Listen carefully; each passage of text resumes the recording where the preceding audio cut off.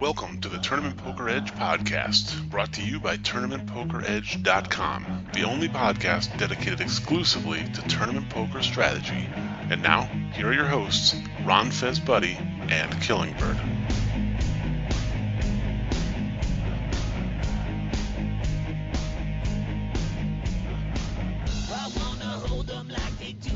Hello, everyone, and welcome to the Tournament Poker Edge podcast. Killingbird here with you, as always, joined by my co-host, Ron Fez. Buddy, how are you, bud? I am good. How are you? I'm doing great. Back in the saddle again. Yes, we had the WSOP final table go down, so it's like time to reconvene, Yes. discuss the poker happenings. So it's that time. But before we get into that, how things going? Hold on, I need to tank. Let me think about this answer for a long time. I have to balance my how is it going answer range. Take about an average 30 seconds to do that. Oh, man. And it's good. Clock.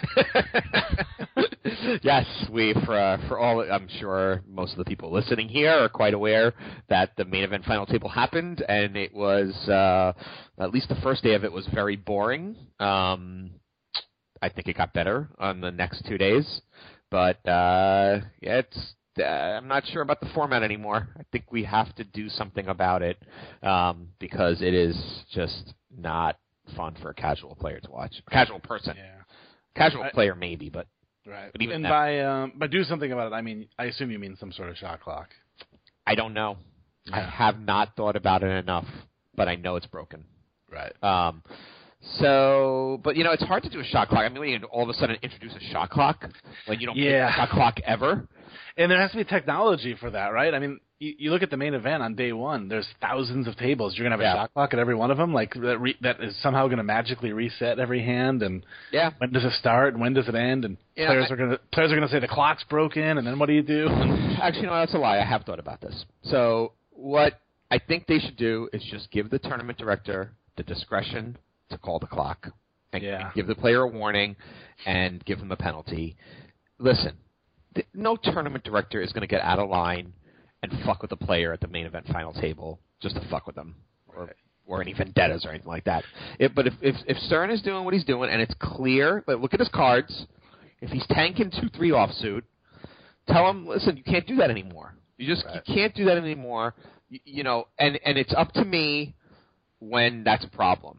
And I think we just have to look at it differently. We can't, I think the argument to that as well is the players and how do you got to give them they have the right to do that. Why do they have the right to do that? Like, as long as we have a fair tournament director who's not going to abuse their power, just give the tournament director the power to give someone a penalty for doing that, and it'll speed it up. Just the threat of doing that will speed it up. It's like saying a quarterback has the right to more than 30 seconds to run a play. Well, no, they don't, because there's such a thing as a play clock, and when it's down, you have to snap the ball. Yeah, but I mean, there's a clock, right? But they play with that their whole lives, and they play with that all season. So I don't think that works. I think you just say within the tournament director's discretion, play must be at a reasonable pace, and if a player is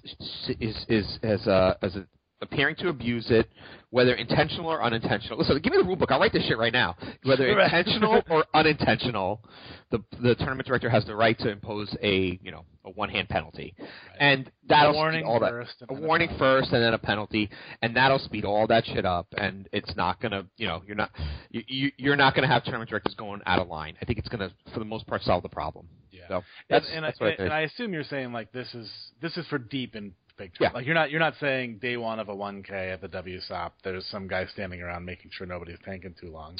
I'm not sure, because that's annoying too. I mean, playing in that case, like, geez, even in a $200 tournament at Binion's, it's annoying when people it just makes it unfun. Like, why not tournament director the right to do that? But imagine how many tables are going to be calling for a floor, floor. We need a warrant. This guy's taking too long, and then he has to stand there for 5 minutes to watch and see if the guy really is. I don't think so. I mean, you got to also have the balls to call that on someone, right? Yeah, that's true. It becomes a power. Like, I mean, it's almost like calling the clock, I guess, at that point. Yeah. So it's only I think it actually does work. It's like calling the clock if a player calls the floor, right? Right. But if it becomes something that's repeated, you don't have to call the clock. You could just go over to the tournament director on a break and say, listen, check the guy on table 5 at my table. He's just taking too long. I think that's, like, you've kind of hit part of the problem is that there's a stigma on calling the clock. And I think it was reasonable for there to be a stigma for a long time because people didn't tank this long 5 years ago. Right. So, like, I've never called the clock on anybody in my entire life. Neither have I. But I don't play as much as most people. I mean, I don't think I would either. I think it's up to the player to have to be put in that situation to do that to another player. Like, I think the tournament director is part of creating an environment that's fun for everyone. Is just watching this stuff in the big moments, and even in the smaller tournaments, keeping their eye on it. And if someone complains, they can come up to you and say, "Listen, on break, this guy is just tanking every hand." It doesn't happen that often, honestly. I don't think. I don't think I've ever been at a table where a guy's tanking 30 seconds before every. This is just at the big tournaments. I don't even think it's a problem at the small tournaments. Yeah. I think it's just the big tournaments late where the tournament director is watching every hand. Give them the power to do it, and until they abuse it. Look, if we start seeing tournament directors abusing it, we'll get back on here and complain about it and come up with another solution. But right now, it's just it goes to. Actually, an even bigger problem is that it's just not that fun to watch anymore. Yeah, because that's the real problem. And I will watch every hand. I think I did. I fell asleep a couple times during tanking. I love poker. I will watch as much as I possibly can. But you ain't going to get a casual. Those days are over. And so this is making it worse. I think there's a bigger problem, though, that we have to make poker a little more interesting. And approach poker from a perspective of, well, I mean, do we have to? That's debatable too. Like, look, poker could just be what it is, right? And you get 6,000 people to the main event every year, 7,000 people to the main event. It's a pretty good industry. It's hard to beat. It's not that great for a casual, but it is what it is. Or you can look at it like, no, poker needs a change. It's time to change some of the rules, change some of the way we present poker.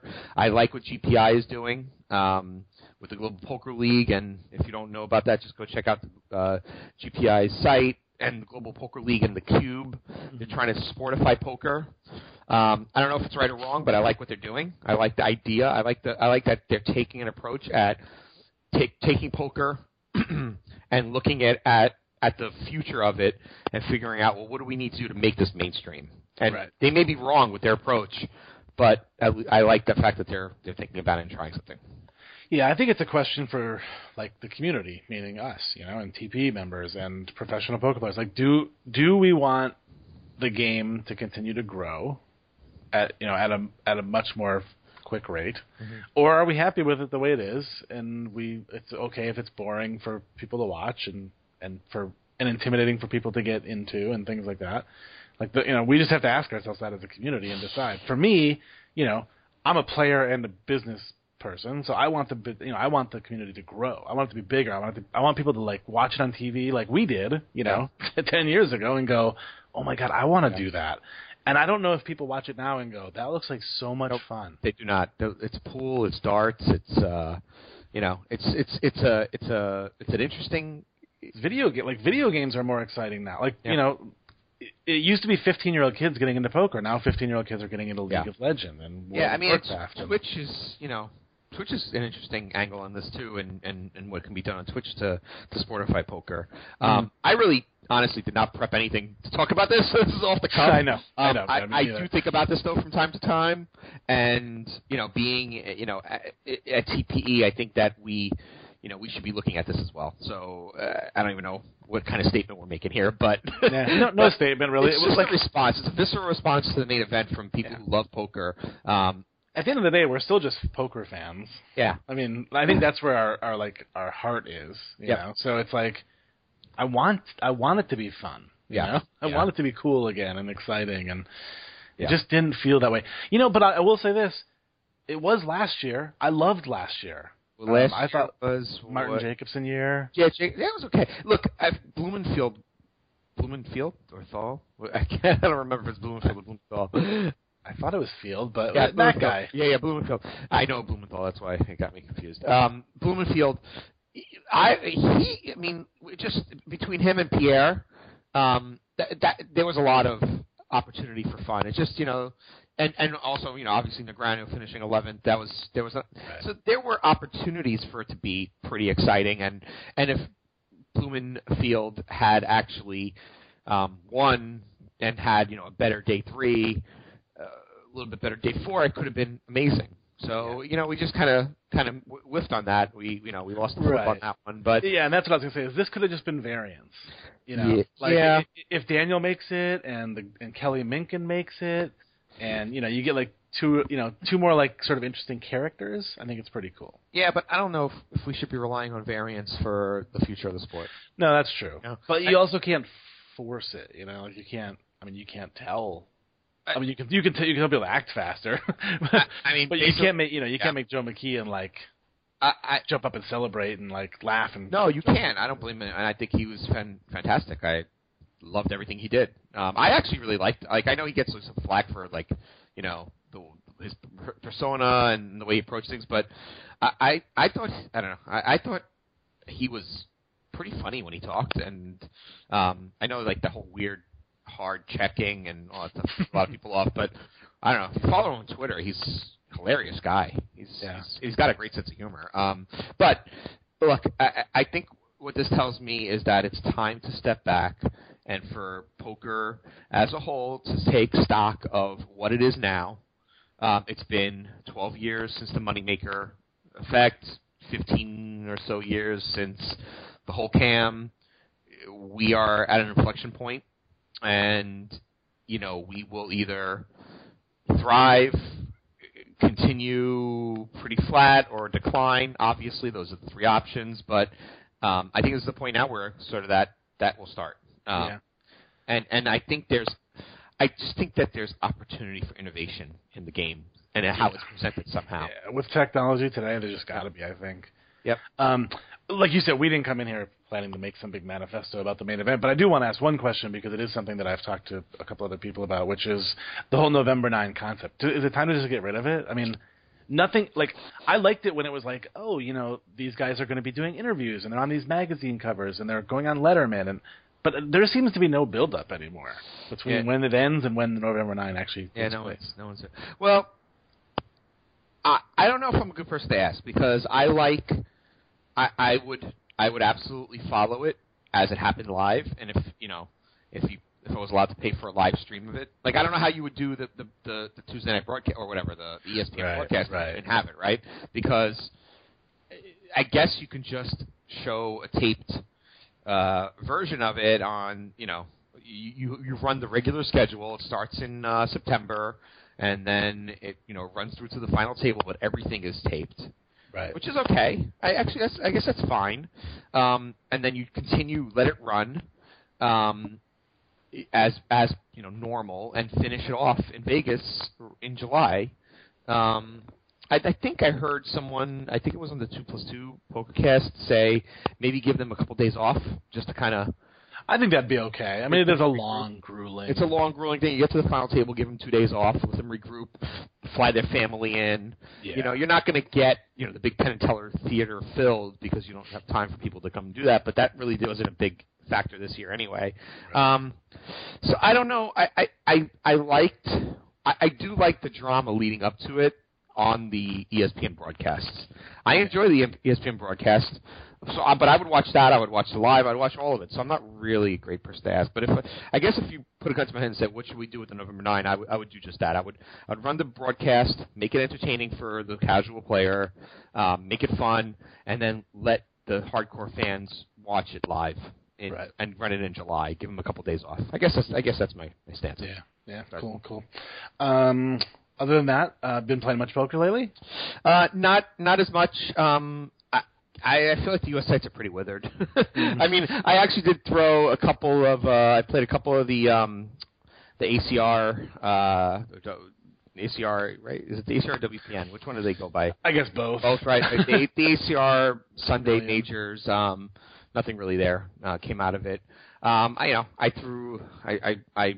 played a couple of the merge nightlies and actually made a couple final tables, but nothing worth really writing home about. I haven't been playing as much. It's just been kind of mediocre volume, I guess I would say. What about you?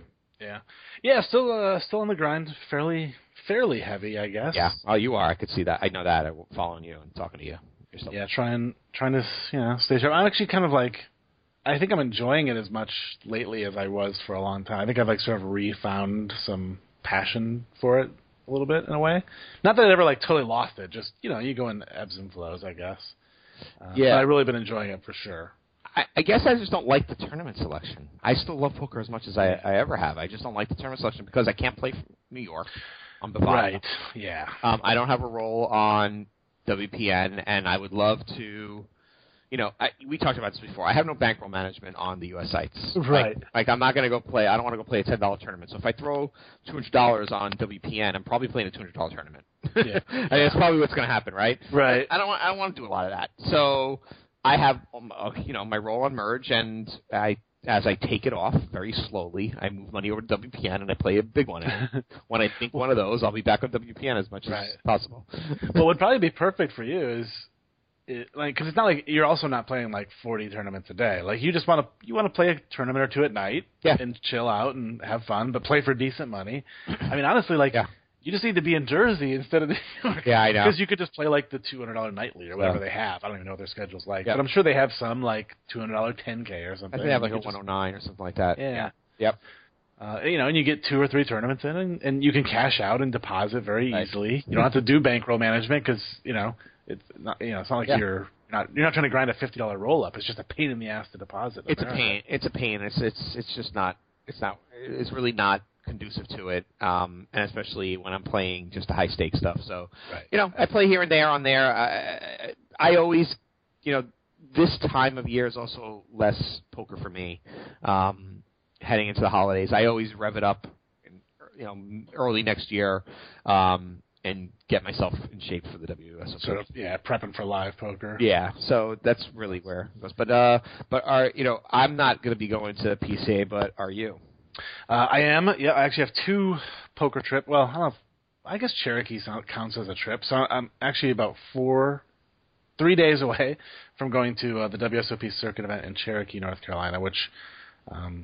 Even though it's in North Carolina, it's not very close. It's about a 5-hour drive. So I'll be heading over there in a few days, which is going to be a lot of fun. Going to see a bunch of TPE people make it to that one because you get people coming from so many states around here that don't get to play anywhere else.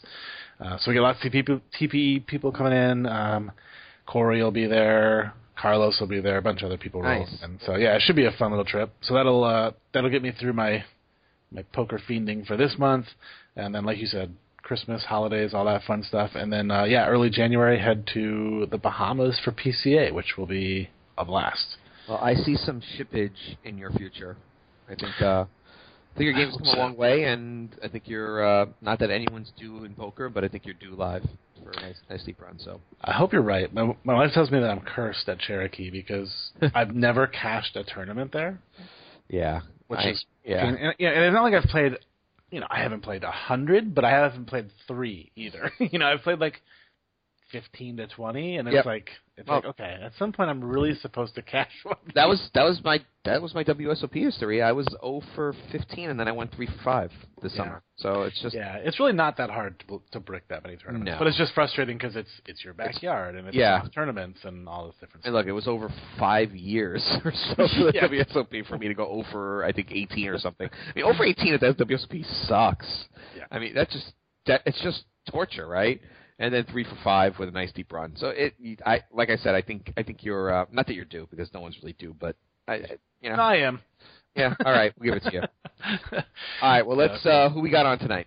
Yeah. So we're bringing in DannyN13 because the guy's just been crushing it. He's fresh off of a massive. Well, not very fresh actually, but sort of fresh off of a massive WCOOP. He had 2 big final tables. So we're going to talk to him a little bit about that, and we're actually going to review some hands from those tournaments with him, in addition to just talking through a couple of spots from the World Series main event. So it should be a lot of fun.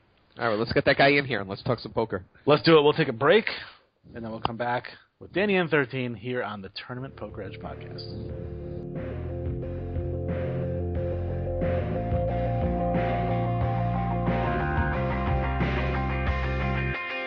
If you are looking for the best MTT training site on the planet, look no further than TournamentPokerEdge.com. Tournament Poker Edge focuses exclusively on multi-table tournaments and features some of the best live and online pros. No wading through cash game videos looking for the occasional tournament video. Tournament Poker Edge also offers strategy articles, forums, a member chat room, and much more. So visit TournamentPokerEdge.com and start taking your game to the next level now.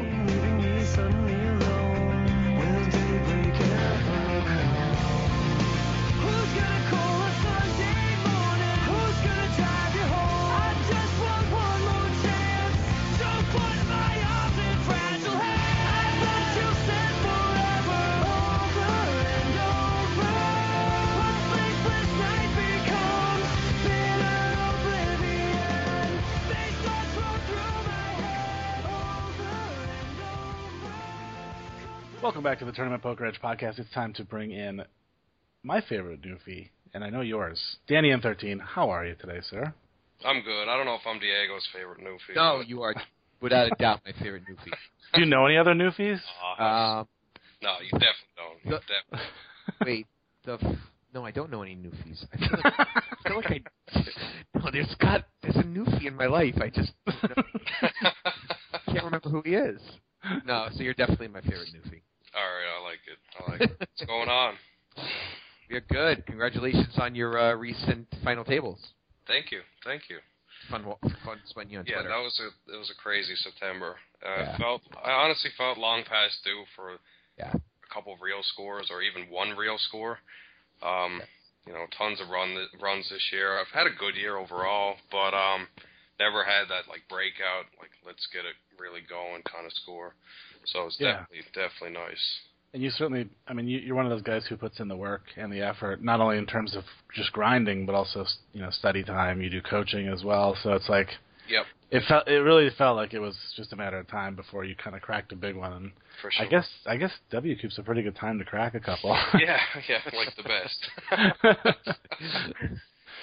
But I didn't win. I didn't even win. But a fifth and sixth, and then $130K in cash that'll work. Bring everyone up to speed on what you shipped. So so I got on Twitter last minute. I sat down at my computer and I realized I forgot to sell to the 1K progressive. And so I got on and and one guy instantly hit me and he's like, all right, I have two other guys with me. Can we all go 25% each? So 4 ways, 25%. I was like, awesome. Late reg, get the funds, whatever. And off to the races. So that was cool. Obviously made a deep run. Got 6th in the 1K progressive for 34K and 6K in bounties.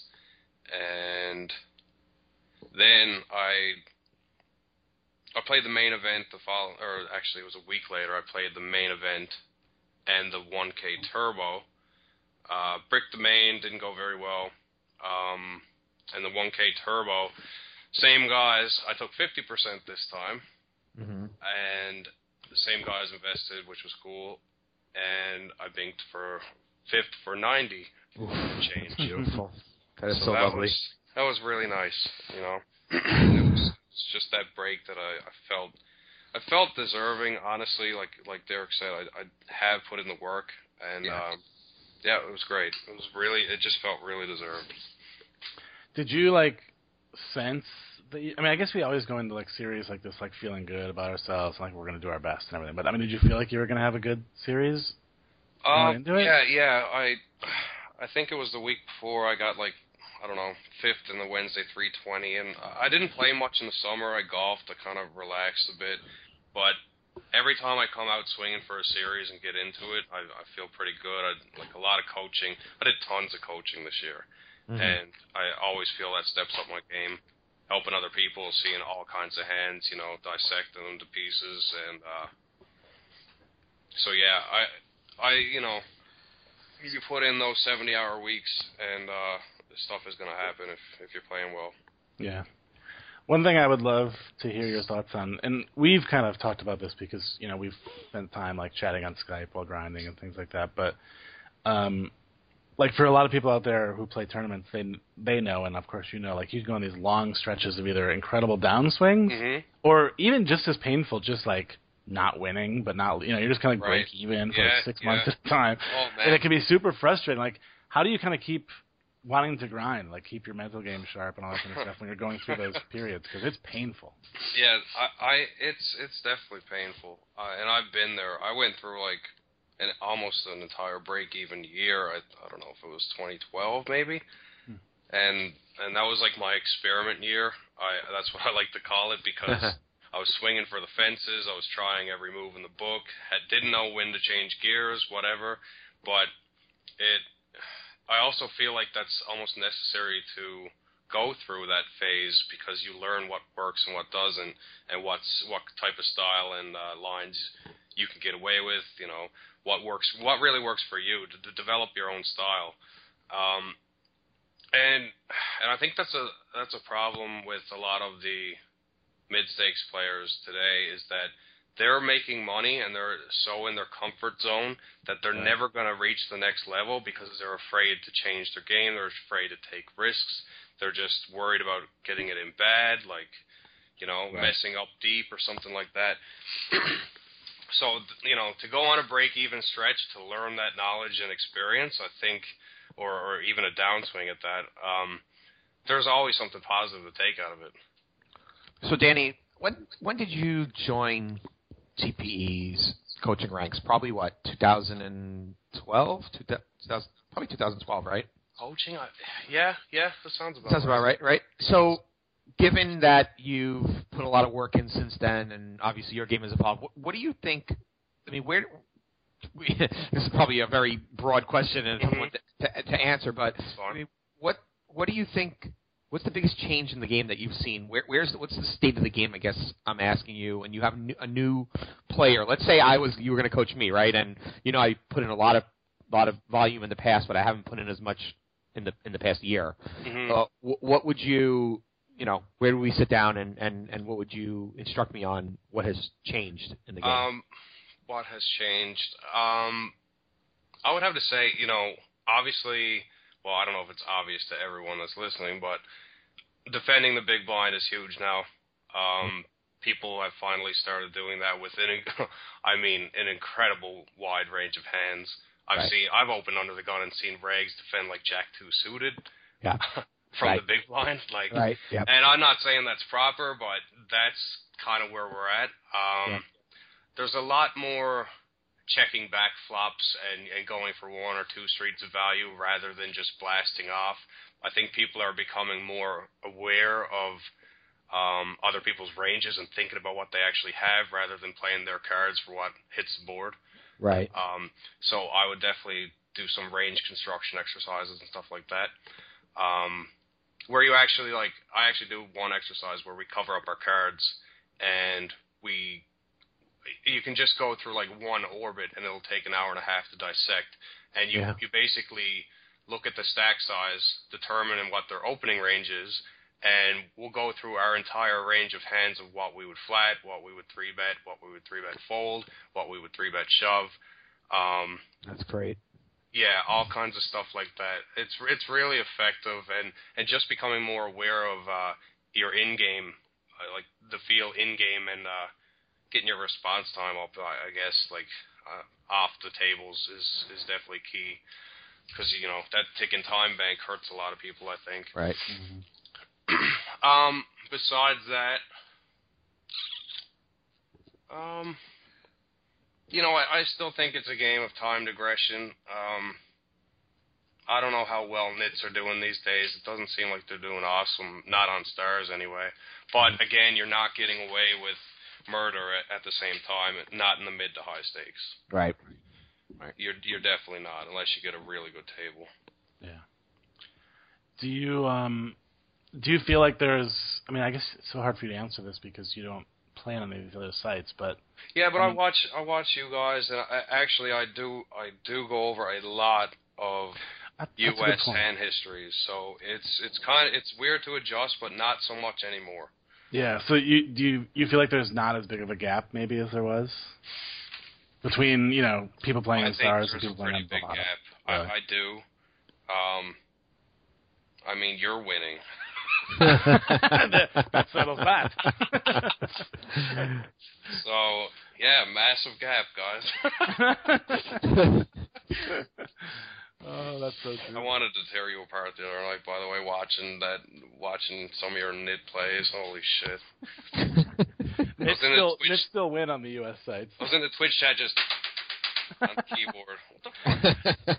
It's funny, too, because with the delay, like, sometimes you'll be like, C-bet, C-bet, C-bet, and I'm like, I don't know what hand you're talking about, Danny. Oh, right, yeah. I got 4 tables, and it was 5 minutes ago. But it is pretty funny. Yeah, I mean, I know from talking, like, there's plenty of people who watch my stream or other streams, and they're like, whoa, these people are really bad. I'm like, yeah. I just think, like, the mid to high stakes on there plays like the low to mid stakes on Stars, I guess. Mm-hmm. Like, you guys, it's better for you guys. I mean, obviously it's softer. It has to be, right? Yeah, it is. Sure feels high stakes has to be, it's probably similar to playing like a $30, maybe a $50 MTT, playing like a 200 on there. Yeah, I certainly never feel like a fish out of water. Well, no, but not a fish out of water. I don't know. I can't really say for myself. I haven't put in volume there. Like, I don't even know if I played on Bovada a couple times or something when I was in Vegas. Yeah, it just feels like just make less mistakes. Yeah, I think play a solid game.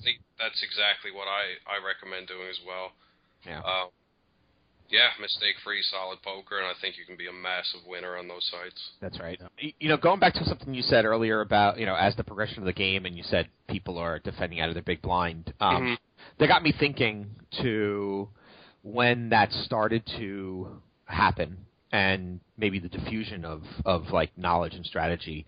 And the first, obviously not the first time, because people will defend out of the big blind for just generally sometimes, but when that really came to light, I think, in the 2011 main event, if you remember Matt Gianetti, he was defending everything out of his big blind, and it kind of threw the analysts for a loop because they just weren't used to it.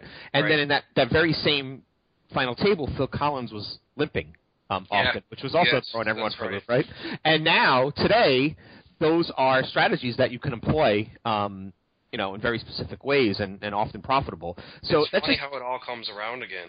Yeah, well, if you think about it, there is a cycle there because that's what people were doing in 2005, right? And then 2011, it was gone from the game, and then those guys did those two very specific things, and it confused everyone. And now what you're saying is it's kind of become core to strategy. So it's in the space of about 4 years, though, it's taken for those strategies to come to light. Like, what's your... Yeah, I think the elite guys were already onto it.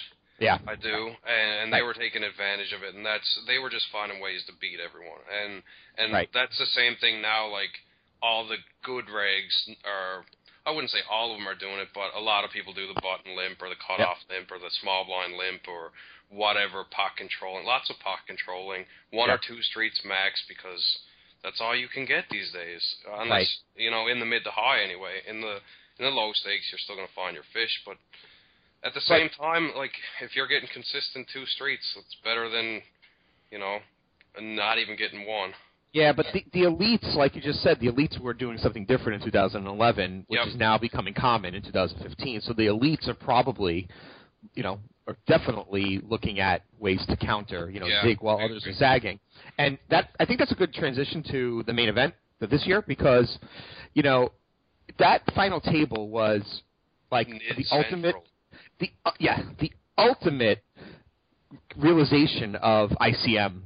and how well the tournament world understands ICM now, and I feel like a counter strategy to that would have destroyed that table. I agree. I'm surprised McKeon stayed in his shell as much as he did. Well, I mean, if he probably had, his position was so unique compared to everyone else that I can't speak necessarily for him in terms of countering the standard strategy, but for everyone else who was at a disadvantage to him with ICM, like a counter strategy would have, a lot of variance introduced, but given someone a way bigger chance of winning. if they had played counter to what everyone else was doing. I totally agree. I just don't think anyone really had it in them to want to win that bad. It was more so about the money. It really was. Right. And I mean, if I were in their shoes and McKeon had the stack that he did, I mean, let's be real.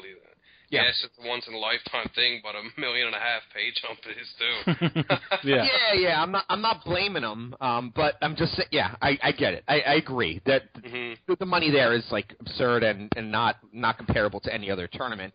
But that's just a perfect example of like everyone was zagging and no one was digging. You know, I still don't agree. Like I totally see your point, but I don't see that ever being a new strategy where you should be folding some of these hands these guys were folding in their blinds. It's just disgusting. Price you're getting what I don't get it. Yeah. And I don't think they're all way, way, way above me to the point that I don't get what planet they're on. Like, I don't know. Maybe they are, but But I mean, how you don't defend some of them hands is just bizarre. You know, let's jump into some of them, and I think the very first one to talk about was the second hand of the final table. So I want to cover a couple of hands here, and then we have Danny. We have some hands from the tournaments you just highlighted, right? To talk about as well. Some of your hands from your WCOOPs. All right, so let's just talk about the main event. It's the first time we're talking since then. You know, everyone came in. McKeon had obviously the huge stack. I don't remember what all the chip counts were going into it, but he had probably like 67 million, and second had like 28 or 29. Yeah. So it was obviously a huge jump, and I think he had like 33 or something % of chips, or wasn't it something like that? Something like that. I'm trying to get to it here. I had it, and WSOP continues to refresh every minute, even though the tournament is over. WSOP.com is refreshing every minute, even though the tournament was over. They're still waiting for Baldy to act. Yeah, exactly. All right, so I can't tell how many he had to start the hand, but Patrick Chan came in. I think he was right ahead of Buderoni in chips, or they were very close. I don't remember who had more, but they were both very close in both the small stacks. And in the second hand of the night, it folds to McKeon on the button, and he shoves all in. Chan is in the small blind, and I think the blinds are 200,000, 400,000, and he has about 5.25 million. Does that sound right? I think so. McKeon has 5 points? No. I thought he had like 17 blinds or something. Yeah, he had like 17 blinds. So maybe. Well, you know what? He started with 17, but then I think he was in the big blind the first hand, maybe. Okay. Anyway, yeah, I mean, he was like 15 to 18 big blinds, right. I guess. Yep. Right? And McKeon jams the button. Chan is in the small blind, and he calls with king-queen. Obviously, Buderoni folds, and McKeon has ace-4 there and knocks out Chan. Let's talk about that hand right there, because I think that was the first, obviously, decision point worth talking about. I don't know where you stand on advocating a call or a fold there. I think I call, given how wide. Right? Yeah, I do. I mean, given how wide McKeon's range is there, and how close the pay jumps are for the 7 through 8. I mean, really, we go from one. Sure. Who do we go to? 170. I don't remember what the payouts were, but 175. 1,075,000 to like 1.2 million in the first. So to me, I think I haven't dominated a lot. I think the ace-4 how wide do you think his range. How wide do you think Joe McKeon shoves the second hand of the tournament? The final table. Do you think he just sits down and looks at 6-7 suited and shoves? No. I don't know. No, but I think his range is pretty capped. I don't think he's shoving queens. I think he's going to try to induce there with the shorties. I do. Okay. I do. Maybe, I don't know if I'm right there or not, but that's my initial impression. Yeah. Here's what I remember thinking when this hand went down. This is like one of the few things that Chan could simulate going into this. Like because they knew where they were sitting, right? Right? And they knew where the button was, and they knew what the blinds were. That's funny. And if he got any coaching, I'm sure his coaches said, okay, when McKeon, if it folds to McKeon, he's probably going to do one of the following things: raise, fold, or shove. And I'm sure they sat there and talked about, if McKeon plays a hand, he might just jam. Here's what you should call with. And they must have ran it through, Flopzilla and ICMizer and a million programs, right?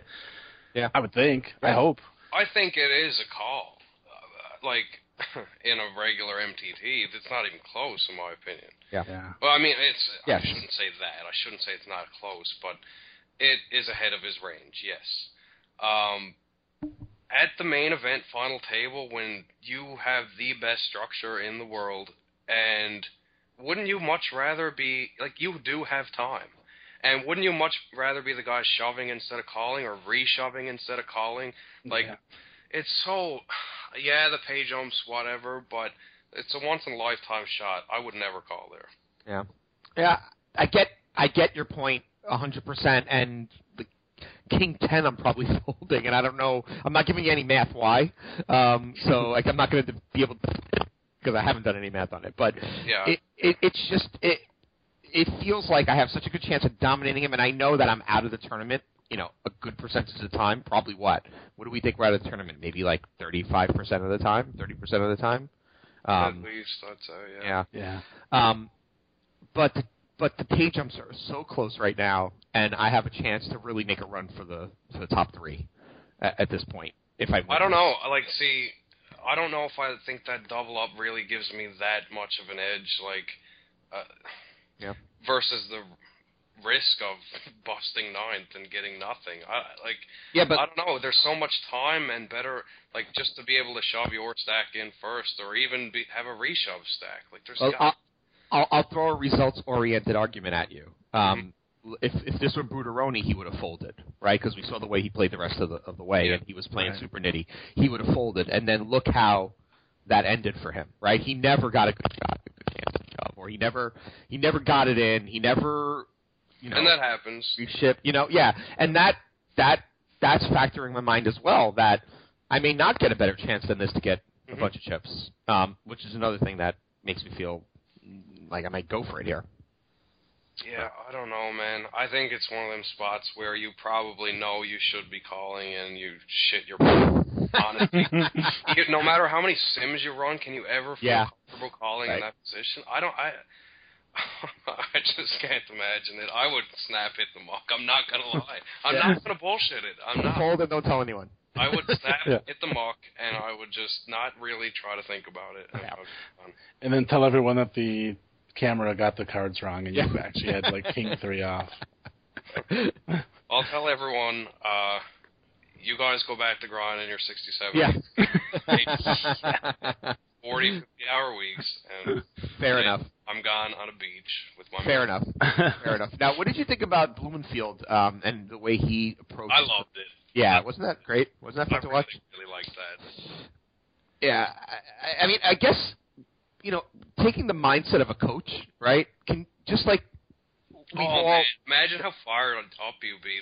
See your 60-odd-year-old student firing, man, against all these wizards. How would you, if he came to you, what would that have been like for you? How would you have coached him and potentially got him to the result he got? I mean, I would do the similar thing like I do now. Obviously you'd run a million scenarios and sims, whatever you want to call it, but again, it's just it's not that when you have an image like he does, and I think they nailed it perfectly with the ace rag 3-bets out of the small and big blind and stuff like that. The out of position respect, putting people in tough spots. I mean, once you do it so many times, people don't know really what you're at, and that's kind of my style. I really, really enjoyed watching him. Yeah, he was awesome. Yeah, I think especially the fact that he appears to me, or appeared at the time to me, to be a guy who was not necessarily capable of changing his play style up that much, or at least to that extreme. Mm-hmm. So for him to actually be able to pull it off makes it just so much more believable. Right. When he starts 3-betting, you're like, okay, yeah, I mean, maybe they told him to not be quite such a nit, but did they really tell him to 3-bet this much? You know? Right, yeah. Yeah, I thought he pulled it off. I thought it was great. I loved it. Well, it was perfect timing too. So was I. It was perfect timing the way he did it. You know, that Queen 8. It was so early. It was no one had any word that he was doing anything like this, and he wasn't putting anything at risk at that point yet. Mm-hmm. You know, he could have obviously easily gotten away from it, and it sets that tone where you just don't know what he's doing. And he never put anything really at risk in doing that. He put some chips at risk, but his tournament life certainly wasn't at risk, and he was able to set a tone that he was able to capitalize on later. The Queen 8, was that the triple, or was that just... No, that was just a 3-bet, right? That was just a 3-bet. Didn't he do that same thing with Queen 8 again? And then... and then he did something with aces. Like he did it a couple times. He didn't put himself too much at risk, and he created that image, which was fun. Yep. Yeah. He also seemed to be having the best time at the final table, which I always like. It was brutal to watch overall. I mean, it was brutal. I mean, why can't these people have personalities? Fuck, I'd be off slamming Coronas and doing Jaeger bombs. Fucking winging my Blue Jays jersey around my head or something. You're on TV, like you're also entertaining. Yeah. Once in a lifetime, probably. Like, you know, chance, just enjoy it. Yeah, I agree. I agree. Yeah, at least speak. Holy fuck, are we robots or something? Like, I hate the poker stigma is just awful at the moment. It's just like people don't want to sit down with these miserable humans unless they're gamblers, or the fish don't want to sit down for a good time because it's not a good time for the most part. You know, that's it's not very appealing to the average player right now. That's why I really like what the Global Poker Index is doing. GPI is doing with their Global Poker League. I don't know if you've seen any of this, Danny. No. They're launching a league, a couple of creating regional teams. I don't know anything about how you get on the regional team or who sponsors it or whatnot, but they're creating what they call the cube. And at first it sounds a little silly, but you're playing like poker in a cube and you're standing. And there's like I can see you doing this for sure. 100%. Zero chance I ever stand while I play poker. Lazy fat bastard. With your virtual reality headset. Yeah. But they're trying to make poker more interesting for the casual fan to watch because of where it's gone and how uninteresting it is for the casual fan. So they're taking an opposite approach. They want to make it an interesting thing to look at. Playing is obviously important, but to create the spectator aspect out of it, and this is their shot at it. So I think that's very interesting, especially given what we saw this year at the final table. Mm-hmm. I mean, that first day of the final table was so hard to watch with Stern tanking. Yep. I mean, I love watching the main event final table, and I probably fell asleep about 7 or 8 times. I know. I went to bed. I was like, I try staying up, and even years past, it was so dry but this year I was just like, I'm done. It's day one, whatever. I'll see. Yeah. Speaking of Blumenfield, let's talk about his bust out hand though, because as much as I love him, hard to watch. That was really hard to watch, and I can offer a rationale for why he did what he did, but let's go through the hand first, and I think we're all going to just up front agree that it was a very poor play. So this is a don't do this at home moment. Let's get once again WSOP.com refreshing on me every minute, so I lost the hand. Okay, so we are now back at the final table with three-handed. So I think they came into the last three with McKeon obviously still way out in front. And I don't remember if Blumenfield or Beckley were in second, but they were pretty close in chips to start the third day. And nothing went Blumenfield's way on the last day. He got in a couple hands. I think he bluffed a hand. I forget the details, but he repped a hand versus McKeon. He tripled, didn't he? He tripled blind versus blind. Yeah, he tripled versus McKeon. I think that was Queen 8 or something like that. I think it was too. I don't mind it minus the river sizing was bad. It was Yeah, and I don't have all the details in front of me, but he lost a significant amount of his chips then, and then it was one of those things where, he just kind of had to knit up and wait for a hand, and you know how it is. You end up with 12 big blinds, and, now you're in shove or fold mode, and that's where he was when the blinds were at 500,000 and $1 million. He had about 12 million or so out of the big blind. Beckley's on the button. He raises to 2 million. And I think Beckley at this point had probably like 30-something, 35-something. I can't. Sounds about right. 34 million. So about 34 big blinds, 35 big blinds. He opens to 2 million. McKeon makes it 5.4 million. And it folds to Blumenfield with 2s on the button, and he ships to 12 million. So I don't know. What do you want to say about it, Danny? You're flipping at best every single time for $1 million. Never getting a fold. He's never folding. Never folding. I think we all know that this is an awful play, as great as he played the rest of the time. I think the instruction here is he probably just kind of lost his mind and was in a kind of give up or hope something good would happen to him mode. Yeah. Which happens in tournaments, and you really have to avoid that. I mean, think about how stressful, the guy doesn't play poker like a lot of the grinders do. Yeah, and right. In this position, day 3 of the main event, you are absolutely exhausted, I would imagine. Yeah. So, it happens. 12 big blinds, it was bad, but yeah. I hate to God love them. I feel like we got to bring it up just because it really, it's worth just calling out for listeners. But yeah, I love the guy. I think, I was rooting for him all the way. The way he played to get to third place was phenomenal. I don't think his legacy from this was diminished by the way he went out. But obviously not a great play busting out. So. Yeah, you almost. At first I almost wondered if maybe he didn't realize just quite how short he was, and he thought he had a little more fold equity than he did, but I think he was more just frustrated. Yep. And kind of just lost his composure for just a brief second, and that's all it took. And you see the chips in the middle, and you're like, well, you know what? I'm probably flipping here. Right. And I'm just going to go for it. It's just the psychology of it. We've all been there. It's happened to every one of us. Sure. It only takes one hand to ruin your tournament. Yeah. And that didn't ruin his tournament by any means, but it is bust out. It's not proper. Yep. You're getting called. Don't put yourself in that spot. Just be the first one to shove or find a good reshove or call off when you actually have it. Right. Yep. Right. Okay. He still had a little bit of time. Yeah. Well, he had a shot to put it in first. I know it's counting what I... He could shove his button or a shove line. That's right.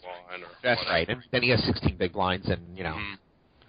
Is there an amount where you are getting it in here? Like if you have 22K, are you jamming deuces? Or are you just always folding deuces in this spot? 22K is still not enough.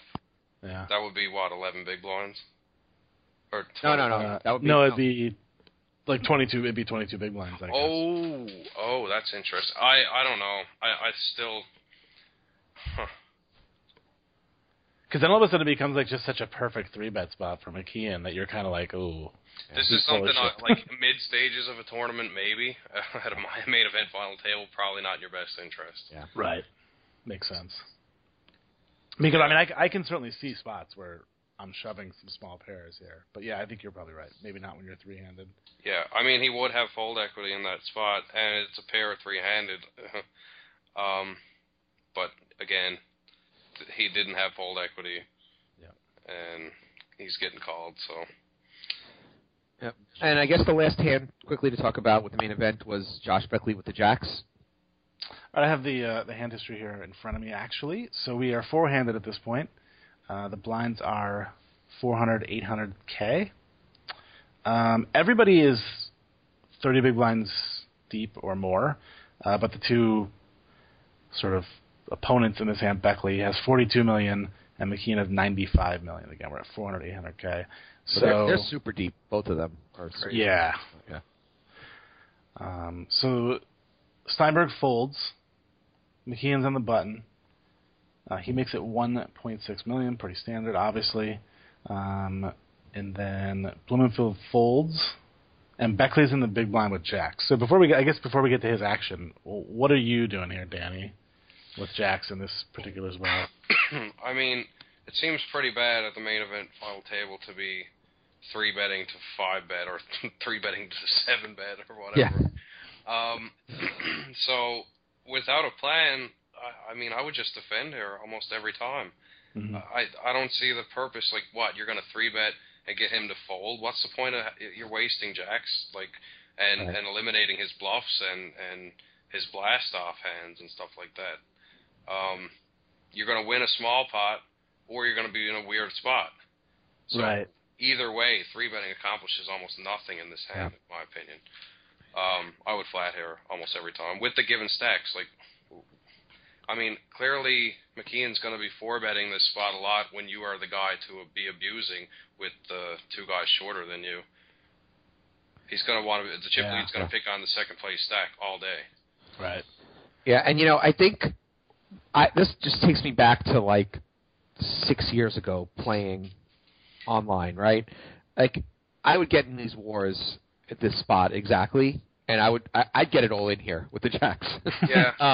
It's like, level versus level, and online you can do that too, though. Yeah, that's true. Online you can do that. But even still, 50 big blinds, I don't really ever recommend getting that in with jacks unless you have a very, very crazy history and you know your opponent to piece. Obviously he does, but McKeon's not like spazzing out here with an air ball versus him like getting it in 50 bigs. But McKeon has such a great spot here to 4-bet bluff if he's anything.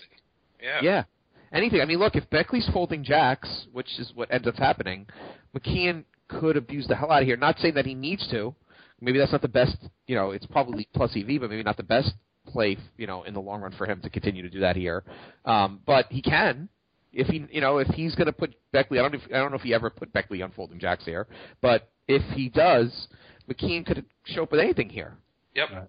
Also, McKeon could flat a very, very wide range of hands here and outplay Beckley in a heartbeat. That's why that's one of the main reasons why I don't like it as well. You're going to play against a great player out of position with jacks. It's one of the most frustrating hands I've watched on TV, I think, because it's just like, you've come into this final table, done incredible amounts of prep with sickos, and then you do something like this with no plan.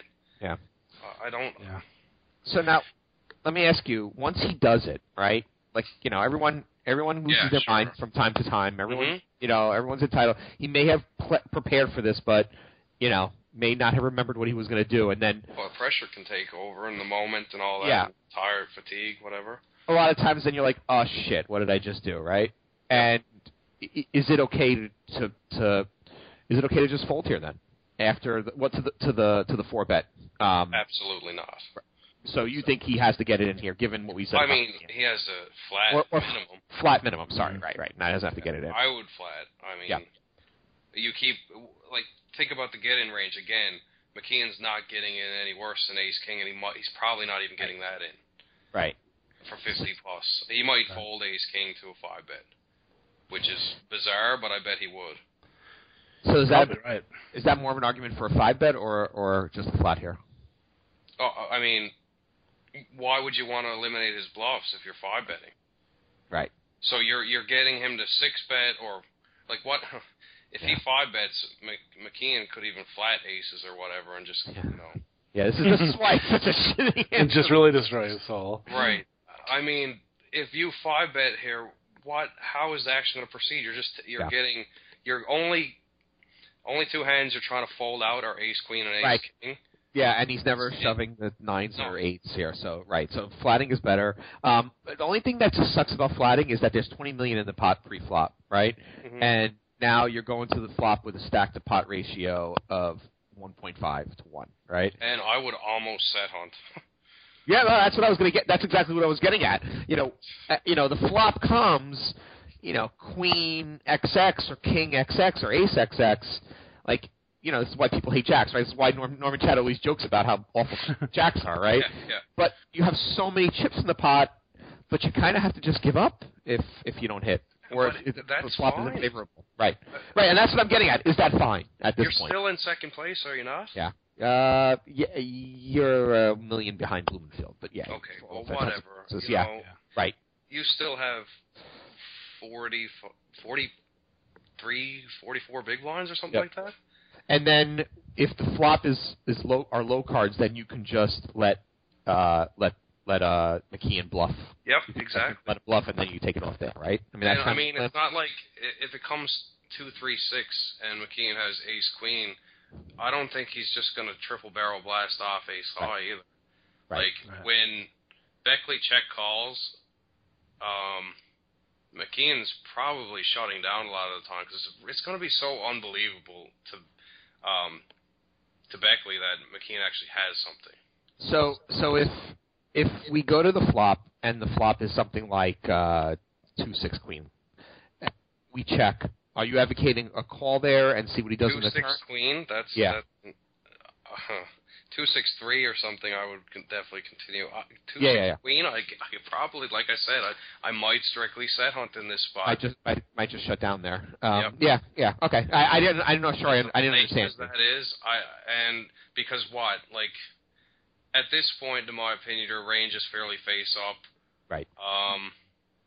You might. I don't know. See. You might have to call one street, I guess, but every time McKeon double barrels, what the hell are you going to do? Well, you have to expect the worst. So, and more than likely, the worst is coming from a player well as McKeon. Right. Yeah, because if your hands are face up, then McKeon can really exploit your hair. Yep, exactly. Yeah. Okay. Yeah. It's also much easier if you just put in 800K and then play a nice small little pot with a really nice hand. Yeah, I just think it's still hard for people who've been playing a while, who may not have. You're looking at jacks 3-handed, and like this is the situation where you have to think through your situation deeply and not be on an autopilot or just look at your cards and play your cards. Like this is a classic situation where you have to really consider everything, not just what you have. And stack size is the key point in this hand. Yeah. If you had 30 big blinds in this spot, obviously you're going to 3-bet get in 30 big blinds with jacks. Right. If you had anything under 30 big blinds, like anything over 30, I would probably just flat still. Yeah. But 30 would probably be my cutoff in case people are wondering.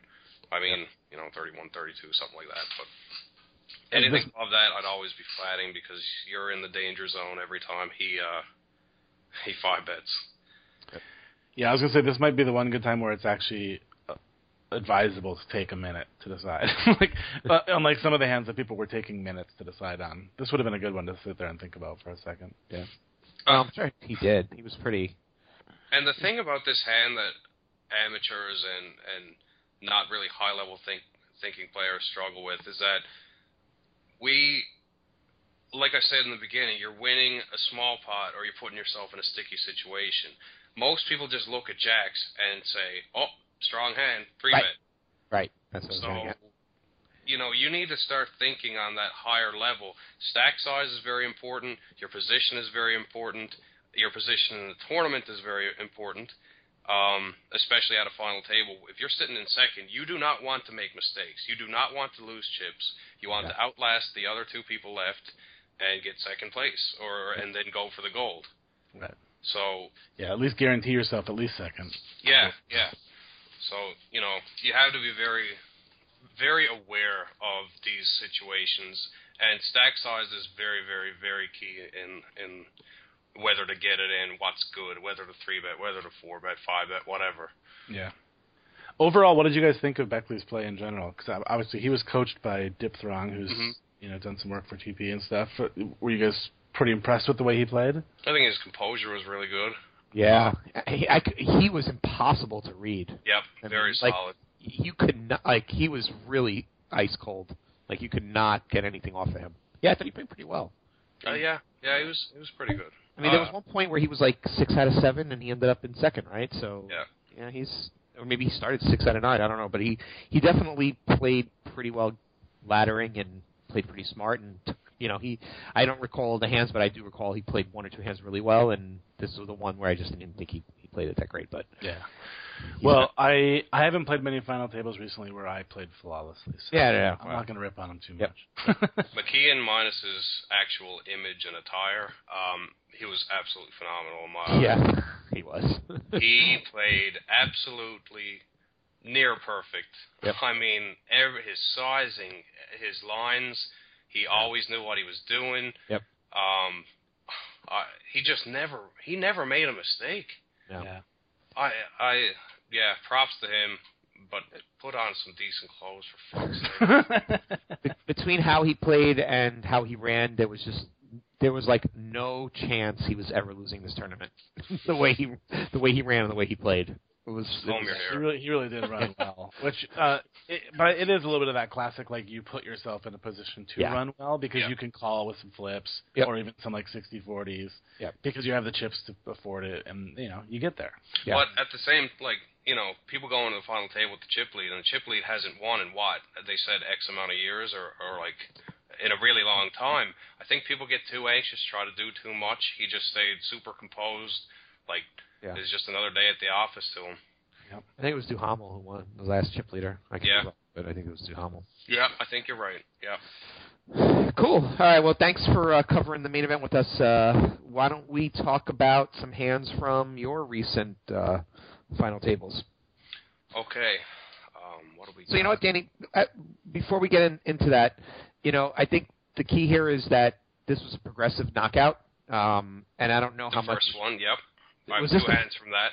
Yeah, I don't know how long progressive knockouts have been in the WCOOP or if they're just a staple now in most people's schedule. But I don't think I've ever played one. And I'm guessing there's probably a lot of people who haven't. So any basics there that we should know about if we're going to play one? Well, first I'll explain how they work. Basically, the prize pool is split into two. 50% goes into your main prize pool, and 50% goes into the bounties. Now, everyone starts with an equal bounty. For example, this was a $1,000 tournament. 500 goes into the prize pool. 500 goes on everyone's head. If you knock someone out, you get half of their bounty immediately. So, for example, I knock the guy out right away. I'll get $250, and $250 goes on my head. Right. So that $250 plus $500 will be $750, and if someone knocks me out, they get half of that, and so on. So they get $375. $375 goes on their head, and it progresses right to the end when you have, excuse me, 20, 30K bounties at the end of it. I'm guessing there's a huge edge to be had here for the good players. Yeah, there is, because number one, it attracts the fish. Yeah, right, right. Who doesn't love knocking someone out of a tournament? Yeah, it's awesome. And getting a bunch of money from it. Yes, like you can knock 6 or 7 guys out, not even cash, and you're up, 4 or 5 buy-ins or something like that. Right. It's pretty crazy. So besides that, obviously ranges change. My strategy is to get in there, play fairly solid in the beginning if it's deeper.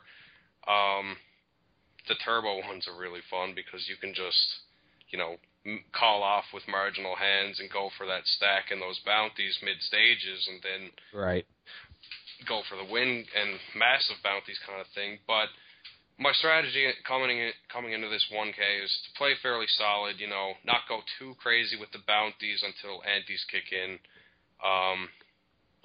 You have to realize in a 1K, people know that people are bounty hunting as well. So you can wait and wait and wait, and even if you blind down to like 8 big blinds and wait for a hand, someone's going to call you because they have to. Your equity's crazy. If you've got a $1,000 bounty on your head and they pocket half their buy-in for knocking you out for 8 big blinds, they'll call with any 2. Right, and similarly, you're not going to get a lot of folds, so you have to be really selective about what you use. Yeah. Mm-hmm. Yep. Makes sense. So overall, solid in the beginning, pretty maniacal and maniacal. It's a great word. That's why you're my favorite newfie. That's what we call him, maniacal. Oh God, that's retarded. pretty savage mid stages. You mean Savage? Savage. Savage by. Yeah, shut it. And then again, late stages. So late stages is the interesting concept. You've got these massive bounties lingering. Mm-hmm. So, and then you've got this massive prize up top. Right. And the pay jumps and all that stuff, especially in a 1K. Like, pay is pretty the prize pool is like a $500 MTT, a massive MTT at the end of it. So you don't want to screw up your stack being a hero and going for a bounty. Right. You really don't want to do that. So I don't know. I've talked to some guys, and we're all kind of in the same mindset that playing your normal late stage game is better than bounty hunting. Sometimes, if you do go bounty hunting, it'll work out for you because you'll get the stack and the bounty. But if you risk those chips and your position in the tournament, you're going to get the bounties at the end of it if you win anyway. Right. When you get heads up and you play that guy who's after knocking everyone out, you're going to get half his bounty anyway. It's going to be massive. Right. So you might as well get top prize plus half of that guy's bounty rather than bust Joe, who knows, whoever, and win 2K late in the tournament just because it feels good. I'm sorry. I was going to say part of the strategy, I guess, too, is probably figuring out who is bounty hunting and who isn't. Right? Oh, sure, yeah, definitely. Like trying to figure out, okay, this guy is clearly targeting, these 3 short stacks or whatever, and utilizing that in your favor. Yeah, you got to be careful with your opens if people are aware that you're bounty hunting. That's for sure, and vice versa. So I guess we'll get to the hands. Yeah, and while you're loading, but similar to what we just discussed with the Beckley Jacks hand, I'm sure there are situations, and I think we're going to look at one that arise that completely throw the sort of standard defy the hey, here's strategy of a regular MTT type right thing. Given how much money could be at stake in a particular spot. So I think it's a good segue into one of the hands if you want to walk us through it. Sure. Yeah, we're gonna save that one because I want to talk about one that happened early on that propped me up to the position to make a run at this tournament. Got it. Okay. We are at 150, 300. I've got a really good stack going. I believe the starting stack in this was, I'm going to say 5K. That's what the normal Thursday thrill is. Anyway, it might have been 10K, but I'm pretty sure it was 5. So we've got 83 big blinds. Antes are in. There are 3 stacks at my table under 20 big blinds. I believe Nanonoko has already knocked someone out, so he's got the 750 bounty, meaning if you knock him out, he's got you get 375. He's got 16 big blinds. He's in middle position. The small blind has 12 big blinds. I'm pretty sure he had just a regular bounty. The big blind has 18 big blinds, and he might have had one similar to Nanonoko or something like that. So the first hand, we actually get a limp under the gun. Some random guy limps. Okay. And then we have another limp. And then we have myself with aces. With three squeeze stacks behind me. Yeah. So I'm on 83 big blinds. I think the standard here would be to,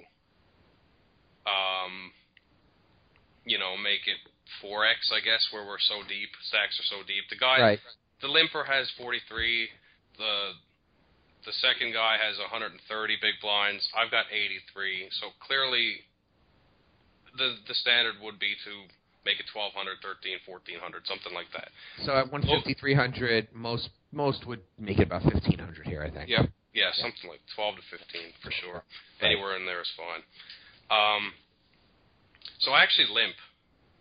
I over-limp aces. Now, I know this could end up tragic, but not really, because I can fold aces. I have 83 big blinds. I don't, you get aces, maybe 3 or 4 times in a tournament. Right. Yeah. If that. So you need to definitely take advantage of them. And my thought process in this particular hand was, okay, Number one, I never have aces here in anyone else's eyes. Never, ever, ever are they going to put me on over-limping aces to an under-the-gun limp, under-the-gun 1 limp, and now I'm limping under-the-gun +2. Right. I've got 3 stacks behind me. Clearly, it's a progressive super knockout. So what I'm thinking, I've got 3 squeeze stacks. I don't know if I said that. But I've got 3 of those, and I've also got a Maniac Tonka. He's got 92 big blinds in the hijack. I've got another reg with 44 in the cutoff. I've got another guy with 115 on the button, and then I've got 2 squeeze stacks, small and big blind. So I'm leaving the door open for anyone who wants to come in, basically. You're like 90% certain that there's going to be something's going to happen here. Something big. Yeah, right. Given what you just said, what if? Let me just throw a scenario out here to consider. Cause what if it doesn't get shoved by one of these squeeze stacks, but like Tonka, who has, like you said, 90 big blinds, he makes it 1,800 or 2,200, and he's going to be in position. Do you then go to war with him? I would definitely not go to war because he's going to know what I have then. Right. If it goes limp, and he ISOs the 6 or 7X, and then I back raise again, I mean... Okay. Yeah, then he knows. So you're going to let him... I'm going to flat all day. If we get heads up at that point, I'm flatting 1,000,000%. And flatting and then letting... Yep. He can blast and blast and blast. Right, okay. That was my question. Okay. Yeah. But we're banking on most likely one of these squeeze stacks is going to do something. What about the whole concept of... I mean, I guess you addressed it by saying you can get away from aces, but... playing aces with potentially seven players here. And I mean, you just got to proceed cautiously. It's not like, we have aces, let's triple barrel blast off. Yeah. That's not really what it is. You have to really consider people's potential ranges, the action. If it goes bet, raise, you on a 6, 7, 10 board, I'm folding. Yeah, right. Because someone has a set, or someone has a straight, or someone has 2 pair, whatever, and that's fine. So what? It cost me one big blind, or one big blind up to this point. Right. Yep. Yeah, I have aces, but we have 83 big blinds. We're in the tournament. We're swinging. We're doing great. I am just taking a spot in an unorthodox style to potentially prop meet the chip lead or get a KO and get some equity back in the tournament. And there's something to be said for having a bigger bounty on your head, too. Because people are gunning for you then. So then you kind of got to switch up your style of play, because if you play tighter, then people are gunning for you, and you just have it. They're going to blast off trying to get that bounty if they have you covered or whatever. Right. Yeah, it's super low risk but high reward because... Yes. I mean, most of the time when you make it 1,500 here... It's just going to fold around, and you're going to win. You're going to win 1,000 chips. It might get a flat. I might get 1 or 2 streets. But this is the whole point of this scenario is that what I'm looking for is a squeeze and one of the original limpers to never, ever, ever put me on any type of calling range, and they're going to ISO their whole stack for the bounty. Yep. Yeah.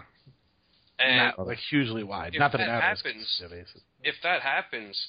I'm chip leader of a progressive super knockout 1K in a WCOOP, and you're going deep in this thing. If 130 big blind shoves into me when I have 83, and I have 100, and not to mention the bounty that I knocked the other guy out and all that stuff, I am off to the races of potentially making a real deep run in this thing plus the knockouts.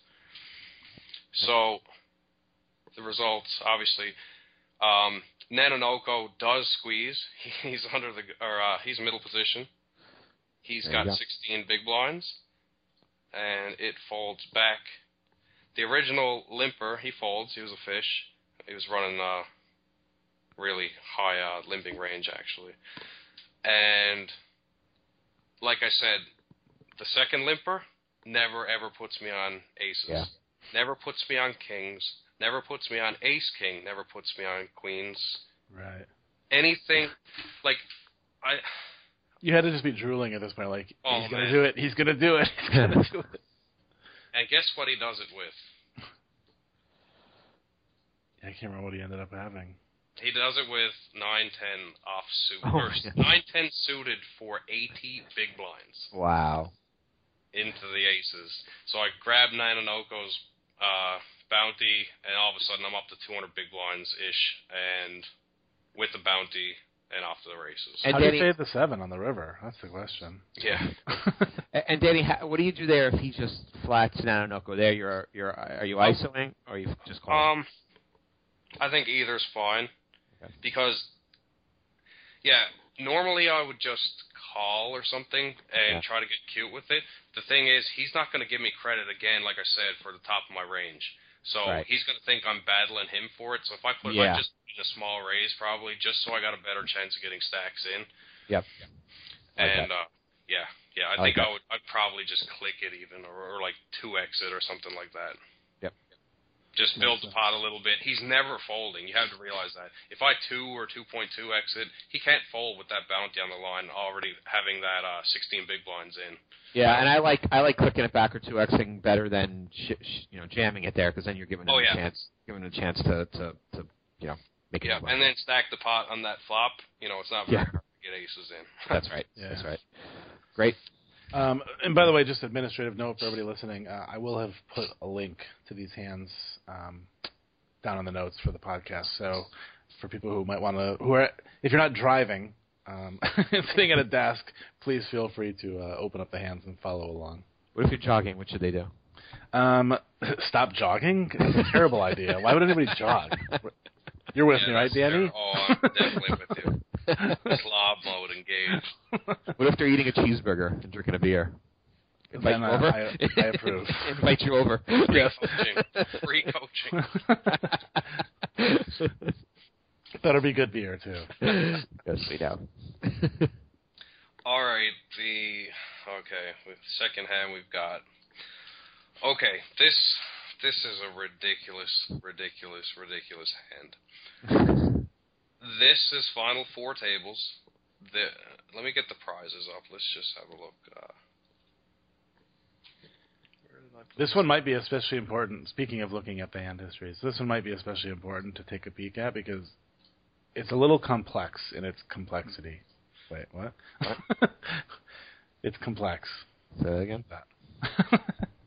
That's all I got. Complex. So... Again, same tournament, obviously. We have 50 big blinds at this point. We're sitting, I think, final 4 tables. I guess we're, probably in like 10th. Okay. I would say something like 10th. As for the prizes, like you're talking 150K, 146K up top, 107 for second, 80, 60, 42, 34, 25, 16. So after that, I mean, our min cash at this point is 3K. Yep. Plus, so 3K in a 1K tournament isn't a whole lot of money. The next prize jump, 27 to 18 is $3,500. So you're looking at a $500 pay jump for beating out, all those other players. Yep. And then it only goes up to 4K, and then it goes to 5 and change, and even 12th gets 7K. So beating out another 20 people only boosts us up another 4K. So that's something to consider, but at the same time, you've got 150K up top. Right. So the bounties at this point are getting massive. Like, I think I've won about 3K in bounties at this point. And I'm probably middle in the pack. Some guys are huge. Cal actually has a 14K bounty with 4 tables. Wow. So if you knock Cal out, you get $7,000 in your account immediately. $7,000 goes on your head. Next guy who knocks you out gets half of that. So sick. So this hand, okay, we are under the gun +2 with pocket 7s. Looking at the table, bunch of regs left. Captain Kush, Baltic Moose. Cal is on 10 big blinds with a 14K bounty. Everybody's just salivating. He must feel like a piece of meat, like in he does. One of those cartoons. Like he just man. So he's got 10 bigs. Everyone is obviously gunning for that. So to get back to the prize pool, if you knock him out and you win 7K and there's 4 tables left, you're jumping up to 9th place prize money or better because you've got bounties up to this point anyway. Yeah. So if you knock him out, it's pretty much worth it. Yeah. There's an exception to the rule when you should play, for the prize pool when there's bounties at that size, I think. Do you get what I'm saying? Yes, I think I do. I don't. Say that again? Okay, so like I said, you should play to win the tournament deep stages of the progressives, I believe. You shouldn't be bounty hunting anymore. But when someone's got a bounty that props you up to 10K in equity, I mean, that's just foolishness. Yep. When the bounty is better than most pay jumps. Yes, exactly. That makes sense. So we're under the gun +2 with 7s, 50 big blinds. Behind me, I've got a random with 55 big blinds. Baltic Moose is a reg in the cutoff with 36. A semi-reg, I'm not exactly sure if he was a reg or not. He has 113 big blinds on the button. This is where it gets tangly. So he's got 113 on the button, and Cal's got 10 in the small blind. So everyone is opening pots to try to get at Cal and call him with any 2, just so they can win 7K with, let's go. And Respect LT, another reg, he's got 182 in the big blind. So I have 7s here. And this is a spot where it's super intimidating, number one, because I know I'm getting action. Yeah, I was going to say, you got to expect you're going to get some heavy action. And I have the weirdest stack. I have 50 big blinds. It's not like I have 30 and I can open. If someone 3-bets me, I can rip. Yeah. So, you're ripe to be pushed around. Yeah. So, basically, my intention with this hand is to open. I'm expecting the button to 3-bet, and if Cal goes, I'm just going to rip the 50 in. Yeah. And that's my plan. And if he has a better pair in this particular scenario with that bounty on the line, it feels like a cooler to me. So this is a case where you can argue to get in a certain amount of chips based upon your bounty equity. You can get in 50 big blinds with a pair such as 7s when you know that likely ranges are weak. People are after the bounty. It's not like the Beckley hand where it's a final table and you don't know what you're doing with, there's no bounties. You're just strictly trying to stay in second place and not really get involved with the chip leader. You're trying to outlast 2 other players. There's still 30-odd left in this tournament, and we want that bounty and we want the chips. Makes sense. So we do go ahead and open to like 2.2, 2.3x. Button does 3-bet me to almost 3x. So I make it 20,500. He makes it 56K. To me, that doesn't really imply strength on the button. Yeah. If that were out of position, that would seem, that would be strength to me. Almost a 3x seems about right. Cal shoves 10 big blinds. So we've got my open, a 3-bet on the button to almost 3x. Cal shoves 10 bigs, so we've got 20, 56, and now 90K. Respect LT is in the big blind with 182K, or 182 big blinds. He 5-bets. Wow. And I have 7s, and... So I think the sizing here is really important. Of his 5, was this 5-bet? You said 1, 2, 3. This is a 5-bet. Yeah. So go ahead. Again, as expected, I knew action was coming. There's no doubt about it. I didn't expect this action. I kind of expected the 3-bet and Cal shoves, maybe if he has something decent. He knows all of our ranges are wide as hell. We can both have like ace 10, ace rag, I could open with like 8-7 suited, something like that. So he's going to be shoving his ace 10, ace jack, I think, maybe like king queen suited. Yeah. Probably even like 5s plus at this point. Maybe not 5s. He might. I don't know if he just looks down at 6s and folds. I would do it just to spite you guys, personally, but... Yeah. Just so you can't get my bounty. Right, but Cal's the type of player, he plays to win at all times. The guy's a sicko. He's amazing. Yeah. Insane spot. So Cal's made it 90K all in. So Respect makes it 189,000. So before we jump to Respect, Anton made it, so you made it 20K, Anton made it 56, and Cal makes it 89. So, Anton is portraying that, he's never folding to Cal. Yes. So his hand is, he's portraying a strong hand here, I think. He's portraying a range that is, he has something that he wants to call Cal with, but he also doesn't. It's almost like he's trying to just get rid of me. Yeah, he wants you out of it. He wants big enough, because he could have done that. 42K is the same thing to Cal's, his hand versus Cal. Yeah. Like, anything he does here, aside from just call, which, any raise puts him committed to Cal, obviously. Yep.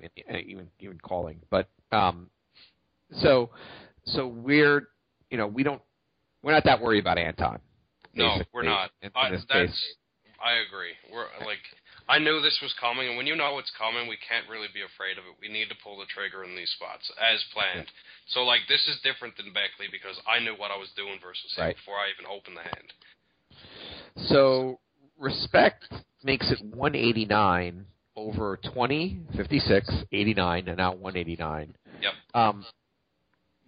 To me, that's either he's just trying to get fancy and outplay you guys. He's trying to win 7K. He's trying to win 7K when he has 182 big blinds. Yeah. And he's chucking in 20 big blinds to win $7,000. Yeah. 20 big blinds to him means nothing when he has 182. It is a great spot for him to do this because it's a phenomenal spot. Yeah, because you're 20. You raised to 20K on the 448K stack.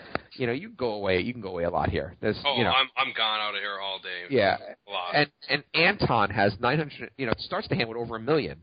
So Anton can't really get too cute here versus a guy who has 1.7 million to start the hand. I guess he can call him and play him a hand. He can, but I guess even I guess now that I'm talking through it, Anton could even bluff here, but he could what? He could 6-bet fold. Yeah. But again, like I said, you do not want to make that big of a mistake when there is that kind of money up top. 150 is like winning on Sunday Million these days. Yeah, put it in 350 or 400 something, and then folding is just a huge part of his stack here. It is. You gotta have balls of steel, but I don't know. Maybe he has balls of steel. That's 40 big blinds. It's huge. 35 big blinds and fold. That's pretty gross. Yeah. But so what I'm getting at is Respect's raise size. It's just something about it is weird, making it 189 at this point, and I don't think I could express it well enough why I think it's weird. I'd probably be tanking the hell out of this hand, and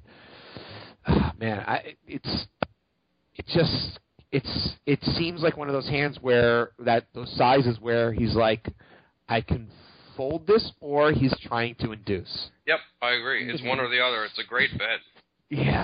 Yeah, for that because it's so polarizing on those. Yeah, okay. Yeah, speaking for me, I would fold here pretty quickly.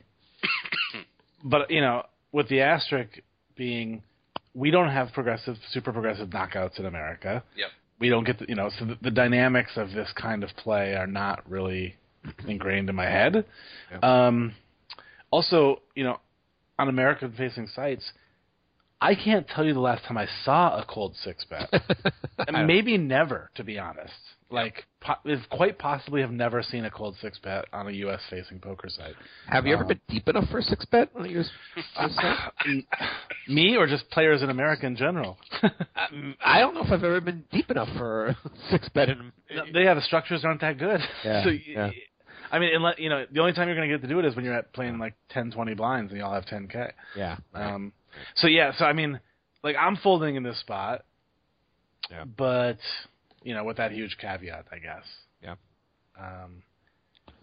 But man, There's a book to be written on super progressive knockouts. Yeah. I mean, I'm going to admit, I do not know the math of some of these spots. I no idea. I don't. And because it is fairly new to me, too. Like, these probably only came out a year ago. Right. Yeah. So, like, some of these spots, and especially in the high stakes, I mean, there's not many, like, the highest you can play is a 215 progressive, and there's like 80 to 100 people in it. Right. So when you're playing this kind of field with these kind of bounties, it's really, really strange and new. Yeah. So it's definitely something to work on. But what's also interesting here is like you're super close to not even having fold equity. I know. Like it's really, really close. Yeah.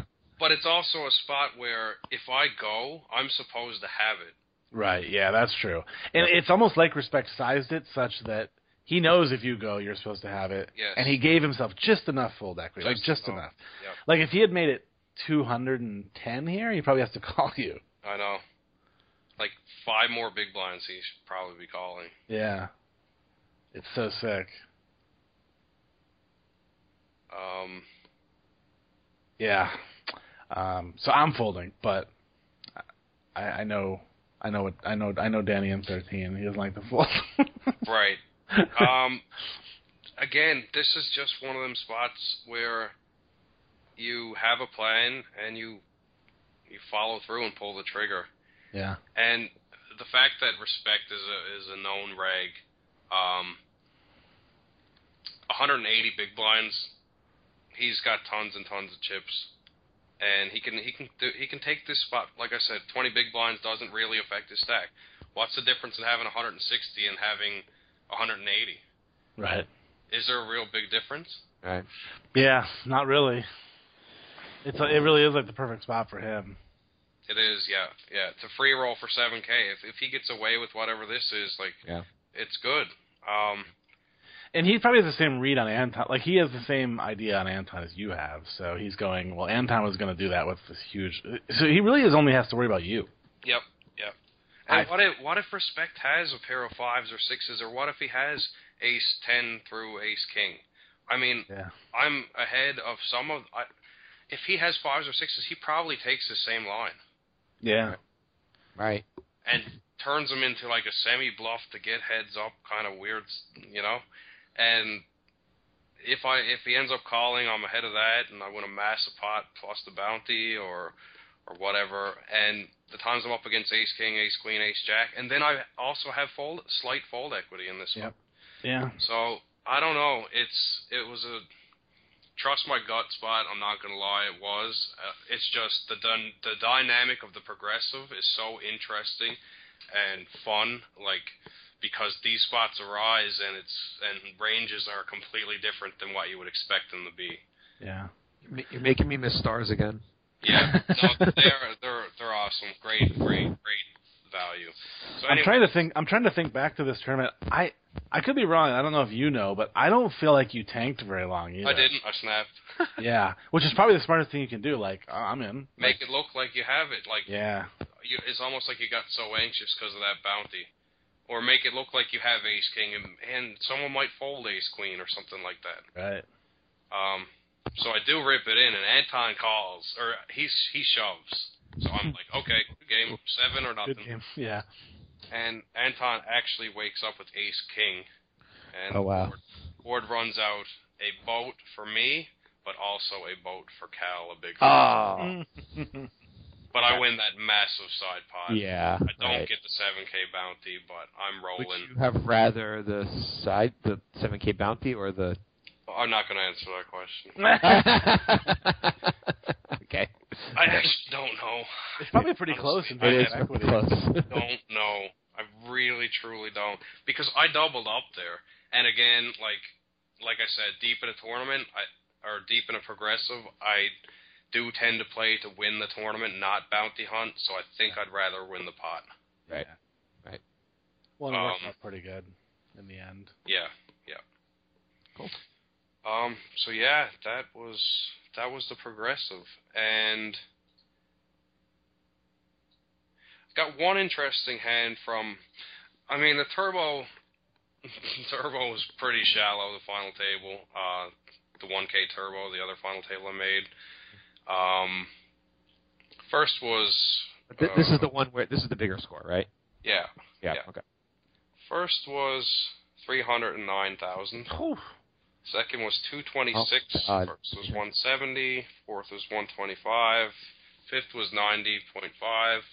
Sixth was 72. Seventh was 53 and change. Eighth was 35. Ninth was 19. So this is not a bounty tournament. This is a straightforward 1K Turbo. 1,847 players. Huge field for a 1K. Yeah. Wow.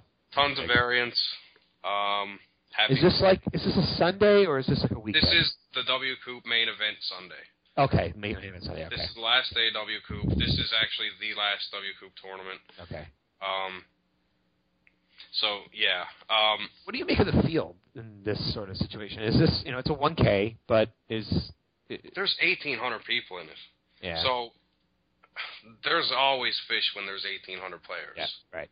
Saddy fish or the random guys with money get on and play the quick one because it's a Sunday and they like the 3-hour tournament and can win $300,000. Yeah. Got it. So the 1K fish come out for this one for sure. Yeah. So yeah, 300K is a massive score. We get to the final table. I was in a good spot. I think I came in like 4th or something like that.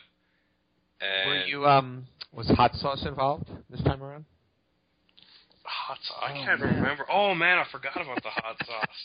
I remember one time you were running deep. You were just downing Frank's Red Hot. That was the last one we just talked about. Yeah, I was gonna say. I think that was while I was streaming, or right before I started streaming. What you did, yeah. I had Enter Sandman, and I was just chugging hot sauce. Now, if you made the main event final table and you brought hot sauce and you just chugged it, that would be fucking epic. That would be the best final table of all time. Not to mention the endorsement, but yeah, really. Thanks.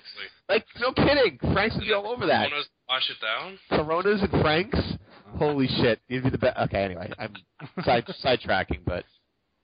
So the really interesting thing in this final table was Raid-A-Lot. His name is Talal Shakurchi, mind my pronunciation, but he is a very, very rich man. Uh-huh. Some say he's a billionaire or something. I don't know. I don't know how true that is, but I know he plays 100Ks and stuff around the world. Oh, wow. So he comes in and he is swinging and he is calling off and he does not give a shit. He's playing to win. He would not take a deal. He wanted the bracelet.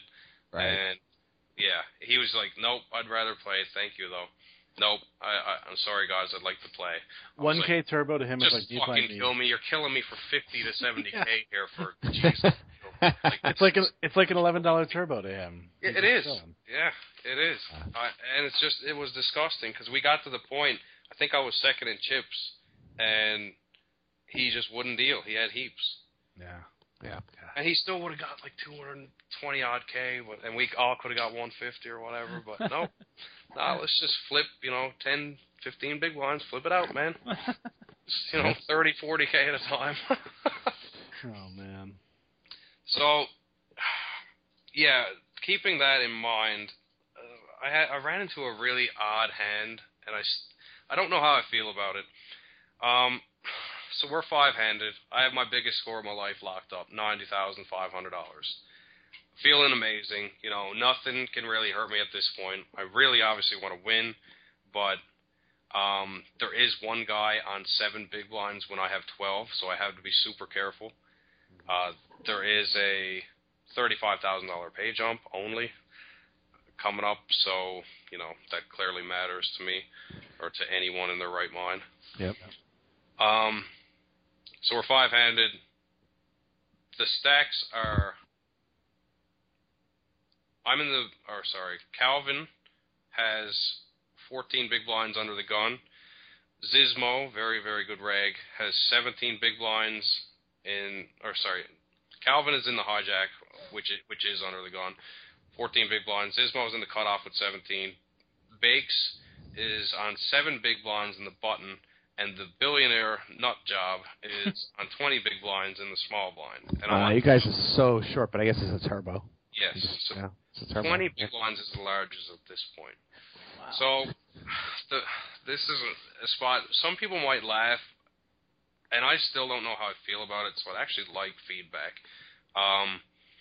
Zizmo opens off of 17, and with Bakes on the button, there was an under the gun fold. Zizmo opens the cutoff with 17 big blinds to a min raise. Bakes has 7 big blinds on the button. So right away, clearly he has to raise call 7 big blinds. Yeah. The pot is $825K. Bakes has $1.4 million. And how is Bakes playing to this point? I mean, what's? There's just not much room. It's shove or fold. Everyone's fairly tight. Like no one can get out of line at this point. No one has been going crazy besides Raid a lot. I don't see Bakes shoving too light here. No, it's almost like the Blumenfield hand. Yeah, I just think he's not going to shove deuces here. He's getting called. Yeah, so if I'm Zizmov, I'm not that worried. Obviously I have to call if he raises, but I'm not gonna not open because of him being to my left. Put it that way. And the thing you need to worry about is the small blind raid a lot.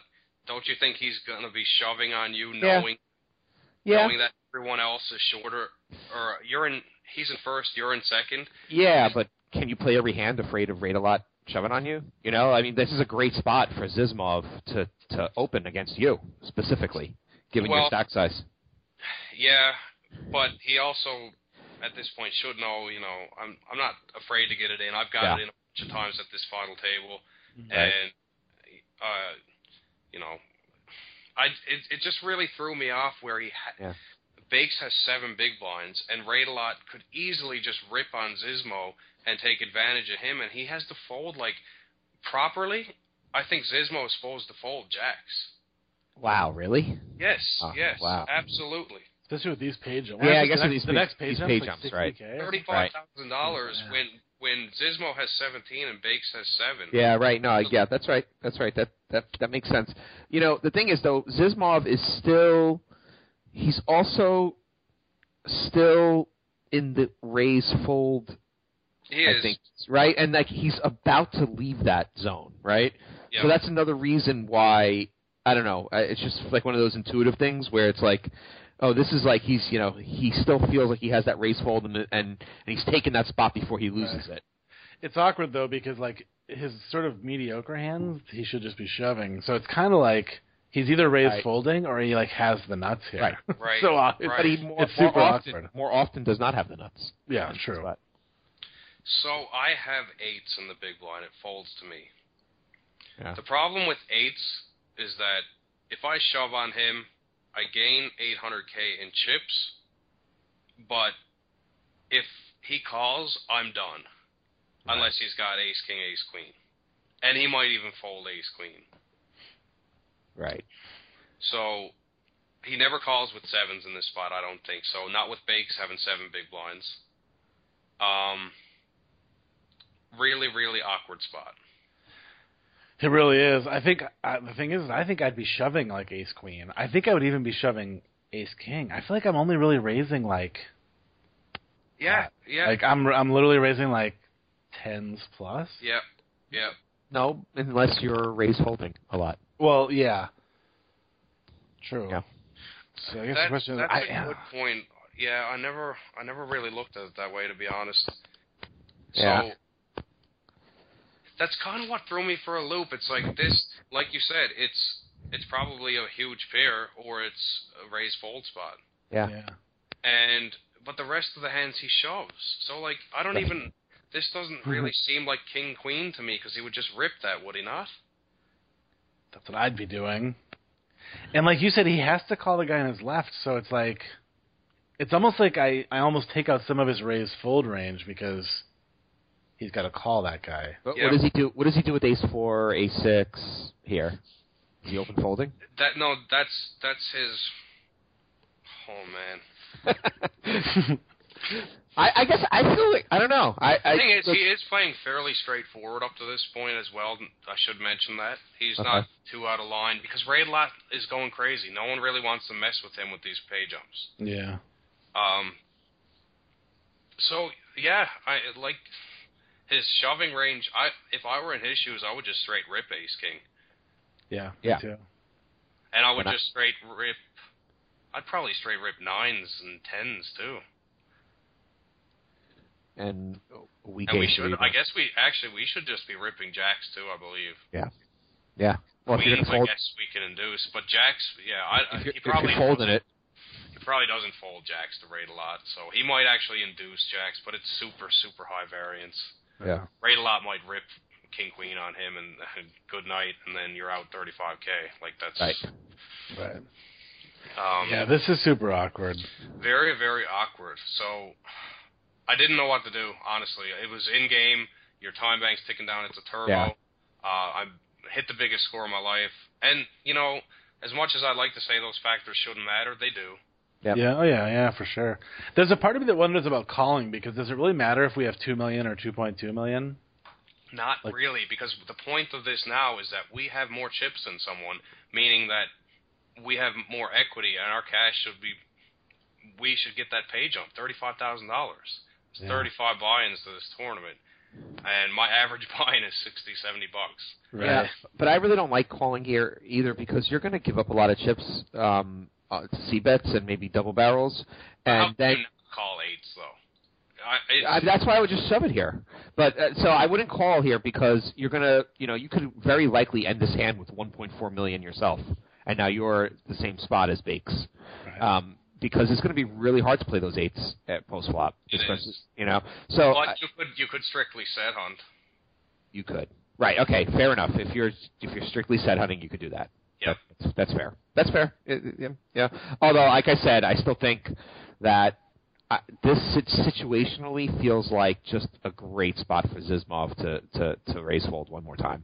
It's just the way I play. I think I just spot this. Yeah, and you know what? Mid stages and most funnel tables, I would straight rip this and wouldn't worry too much. Yeah, right. But something felt really weird, and sometimes it's just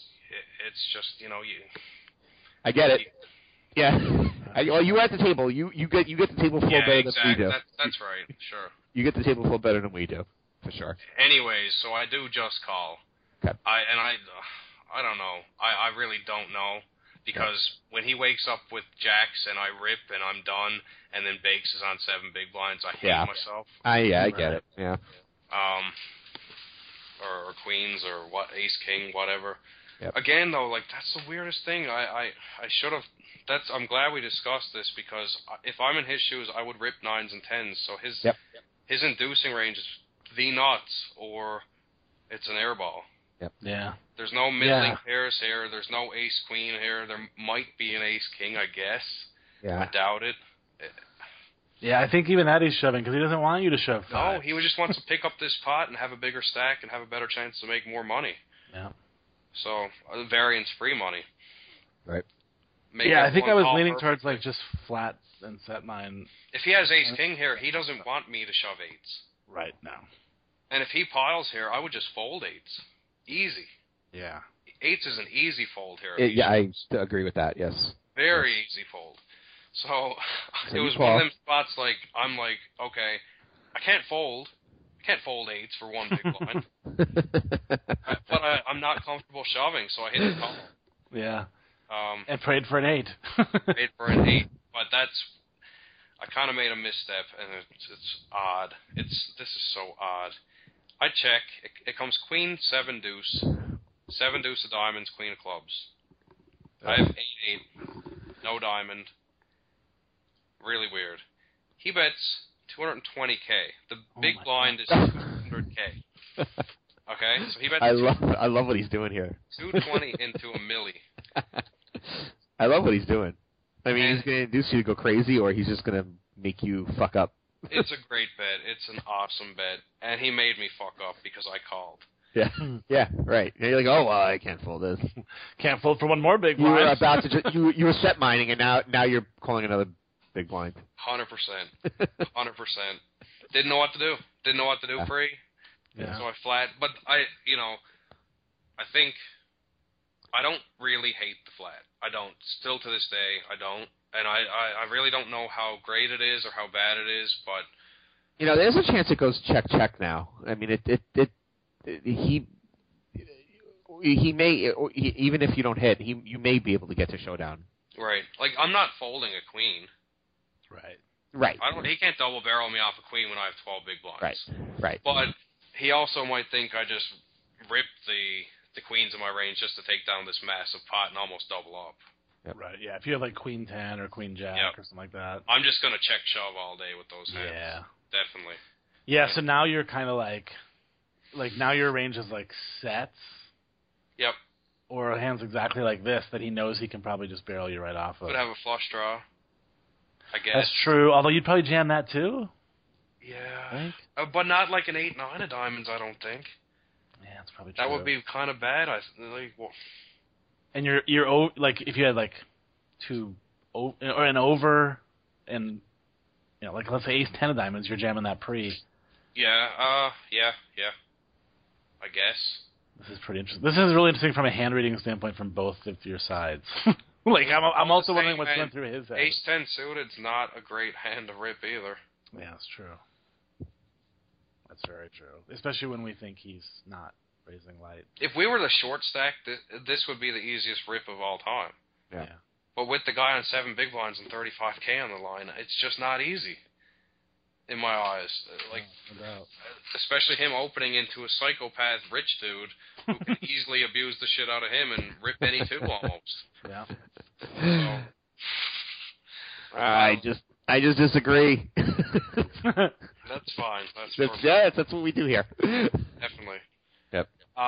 So yeah, the moral of the story, I call and he double barrels me off, and I watch the replay later, and he has ace. The 6 of diamonds hits. And he has the ace of diamonds in his hand, and he double barrels 400K. Yeah. And he gets me to fold 8s. That's pretty sick of him. One thing I have thought about, though, you see Fish a lot, the find out where we're at play on the flop. I think I actually like that. Where he bets 220, if I make it 500K and fold, if he shoves, he has to have it. Right. Yeah. When am I ever bluffing in this? Yeah. No, you're clearly going to be... He's definitely finding out exactly where you're at. Yep. With that bet. Yep. Yeah. Did you see it ace jack with the ace of diamonds? Ace 9. Ace 9. So he's raised folding pre. Well, he's calling. He has a hand that he can call. Big blind stack fold to me. Right. It's just that the thing is, how many of those hands does he have? I don't even know if he opens ace deuce because he doesn't want to lose 7 big blinds with ace deuce when he has 1 over, 1 under. Yeah. If big shoves. Yeah. I don't know. It's a really, really odd spot. It's not like he can open 8-7 suited here or like 9-10 suited. I don't think. Yeah. I don't think he's going to raise call 7 big blinds with those hands. So his raise fold range consists of like king jack off maybe, like hands he can call 7 big blinds, doesn't feel too bad because there's pairs he flips with and ace queen and stuff like that. It's like but yeah, I can't imagine he opens much worse than ace, like 9, ace 7 suited, ace 8, ace 9. I don't know. Yeah. I think he might open. I think he just might open wider. I don't know. Well, like I said, Bake's just not going to have a hand a lot of the time. Like, how often is he actually going to shove there? I know when he does, it's kind of a tricky spot. I mean, it's a shitty spot, and I guess you can't fold, but so often he's going to get that through, I think. Through Bakes, you mean? Through all of you, I think. You do? Yeah. Okay, so what range do you think he raise folds in this spot? Tell me the exact range. Because if you have that argument, I need to know the raise fold. Yeah. And that's the only way you can really back it up, in my opinion. Yeah. I'm not saying that this is the right raise fold range, but I think it's possible he's doing this with any aces. With king 9 suited, king 10 off better.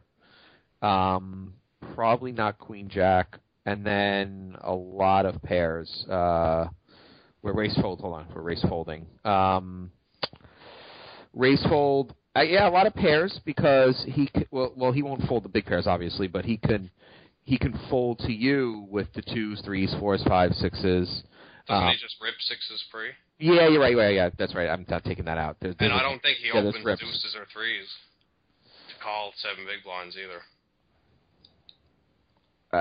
I think there's a lot of players who would. Not saying it's the right range, but I think that a lot. I think without these pay jumps, maybe, but this is real big money now. Yeah, I might not be giving enough weight to the pay jumps. It's also big, like a big buy-in, big pay jumps turbo. Yep. On PokerStars, like so, it's such a different dynamic than maybe what Diego or I are. Used to being in every single day, so especially the turbo element. Basically, we're saying he has like suited broadways, maybe like a king jack off, that he opens and calls bakes and folds to me or raid a lot. Yeah. But besides that, he probably just rips 2s through 10s, jacks. Do you think he rips 2s, or does he just? What can we call with though? Raid a lot's the only one that has him covered. I got to fold. Look, I have to fold 8s. If he's shoving deuces and I'm folding 8s, that's a good play, is it not? Yeah. Yeah, you're right. I'm not. Sorry, go ahead. I was just saying, I'm not Zismo, obviously, but and I'm nittier than the average bird, but like I'm not raise folding much here. Like I'm shoving most of the hands I'm playing. Yep. And I'm not even sure that I raise my monster hands because I think these players are too good to fall for it. You know what I mean? I think you have to raise the top because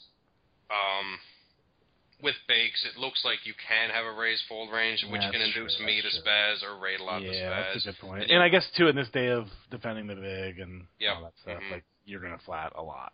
So, but in all reality, it's probably like jacks plus, maybe 10s plus, I don't know. What stack size? What Bake's stack size can Ziz not fold to? So he raises to 400,000, and Bakes has 1.4 million. Can he fold to Bakes or absolutely not? He cannot. So what is the stack size? I would say it's right there. It's maybe one more big blind. One more. He can fold to 9 or 10 big blinds. So I was going to say 10. Okay, so but not to 7. Not to 7, absolutely right. not.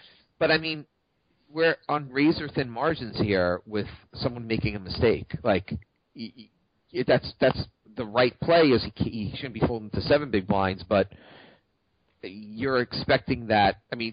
You're expecting that he knows that, and I guess we have to play optimal. This is all about game theory optimal, but that's expecting that he's got that very thin edge understood where he can fold 9. He does, and I know this. I do know this. Yes. Okay. Oh, okay. Very, very good. Yeah. Oh, all right. That actually that makes a big difference. Yeah, that makes a big difference. Okay, so that makes a big difference. So he knows that. That makes a big difference. Yeah. Yeah. All right. If he knows that he can't fold to bakes, there's just time. It's risk reward. That's the point. If I win 800K, that's chip wise. Yeah, that's fine. But the times that I lose, I'm out 35 grand. Yeah, it's so sick. The times that I run into it here, which I actually think is probably more than not. Yeah. It's at least 50-50, and the fact that I can just call one big blind, hit an 8, and potentially double. If he does have a queen jack type hand and it comes like this, and it comes queen 8 deuce, or whatever, or he has the overpair, it's just less risk, and I'm still sitting in 4 out of 5, and a guy's got less chips than me, 4 big blinds at that in a turbo, and the blinds are going to hit him in a second. If he doesn't get a hand in a few orbits, he's done, and I'm up that extra pay jump. Yeah.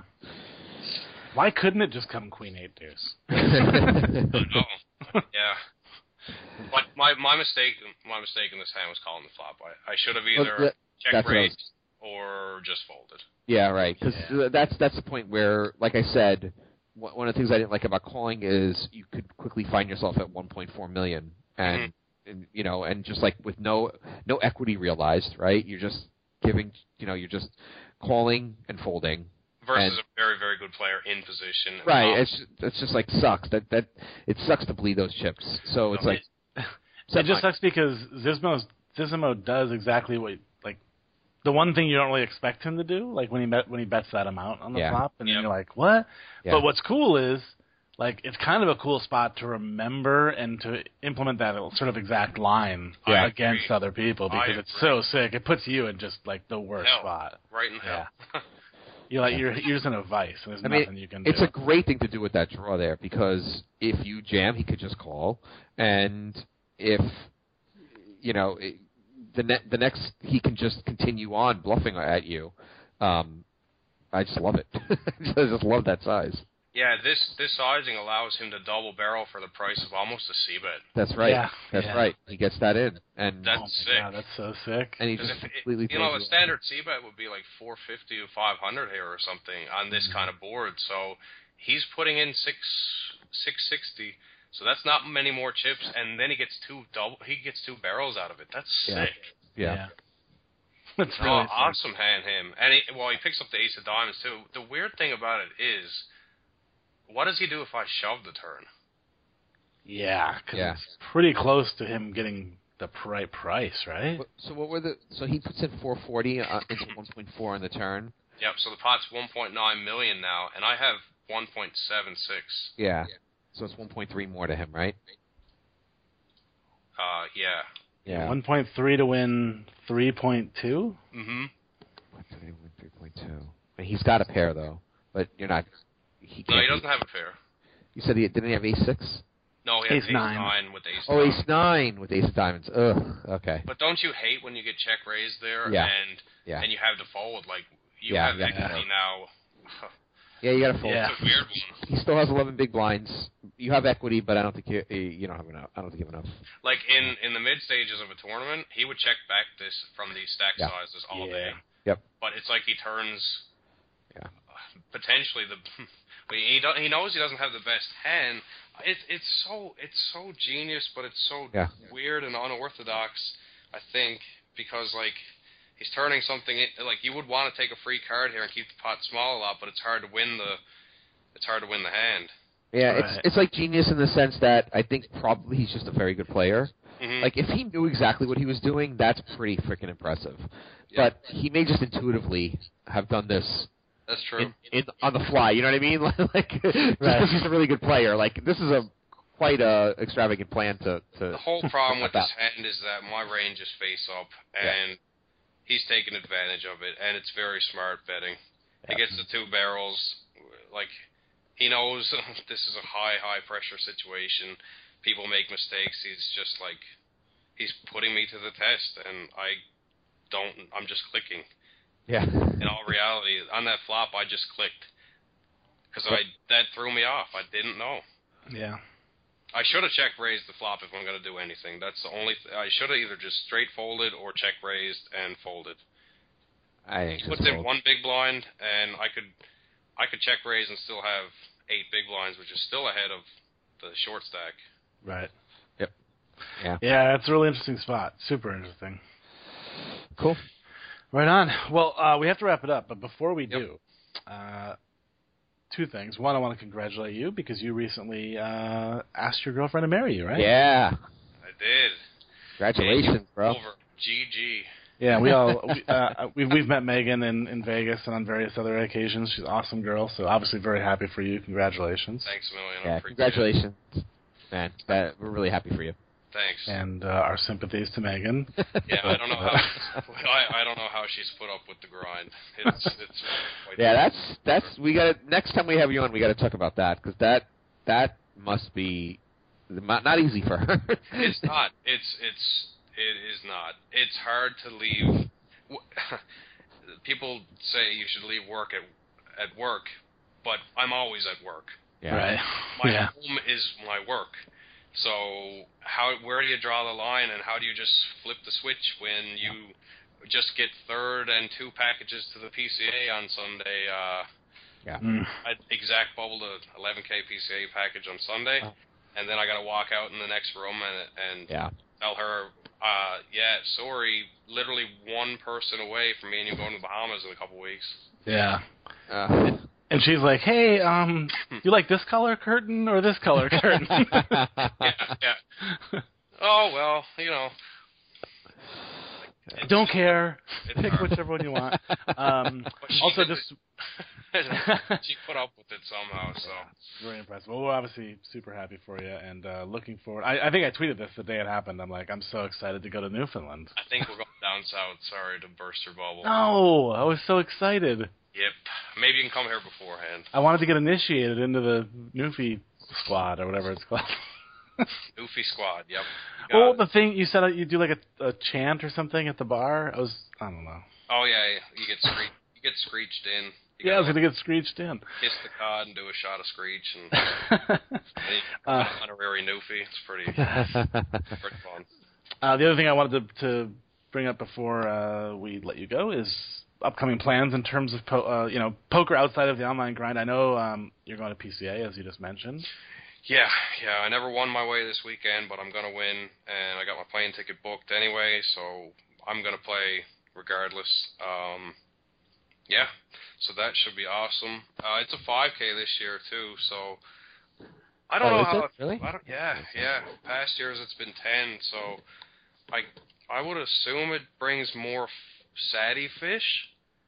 Yeah. Well, it does, because I didn't realize it was a 5K, and now I'm thinking, well, I'm just going to play some satties while I'm down there. There you go. You got your satty fish, number one. Confirmed satty fish enticer. But yeah, it's weird because the expenses are just as much as the 5K main. Yeah, right. So that's true. I think a lot of fish will look at it as, oh man, I can, it's a reasonably priced tournament. Satties are easier to win. Maybe I can take a vacation and play a big tournament or something like that. So I don't know. Hopefully it works out, and hopefully it's soft, but hopefully we'll win anyway, no matter what the case is. Absolutely. Well, I look forward to seeing you down there, obviously. Definitely. Good times. Thanks again, Danny, for following along. Many of you guys out there listening know Danny or are familiar with his story from past podcasts, but I encourage you to check him out on Twitter at DannyN13.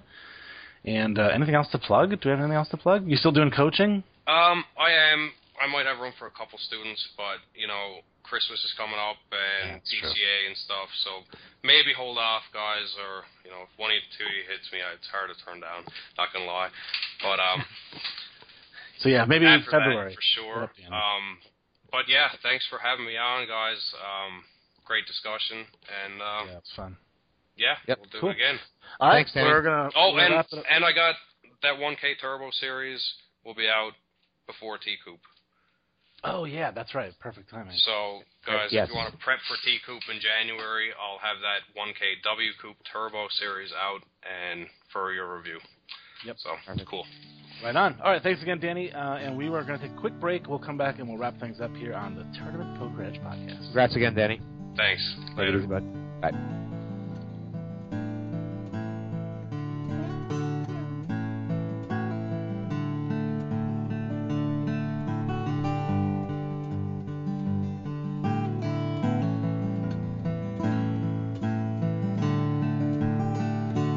Loved this house when we moved in.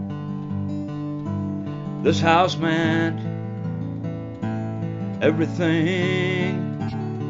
So sad a tale, this lost love ride that I am reading here tonight. Oh, this house leaks in heavy rains, moans and groans and hurricanes. Well, what a comfort it would be if you would sit and talk to me in this house.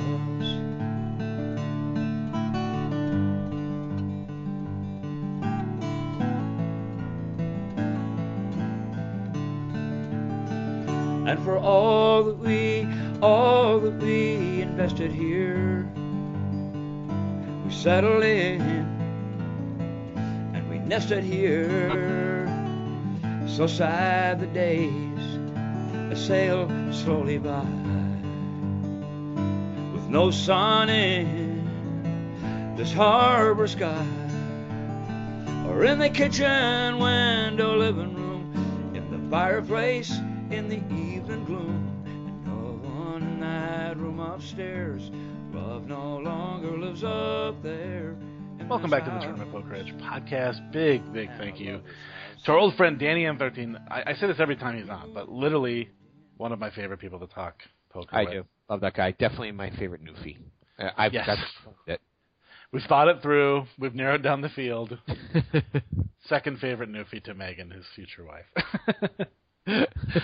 No, yeah, Danny's awesome, and it was kind of cool because those hands were super interesting. Like, at first I was kind of like, I don't know, this eighth hand, like, it just sort of seems weird, like we're just shallow, like it's probably just a fold pre or a shove pre, one of the two. Right. And then all of a sudden you start getting into it and you're like, okay, 40 minutes of conversation about a 12 big blind eighth hand. Yeah, there's a lot to explore in those things.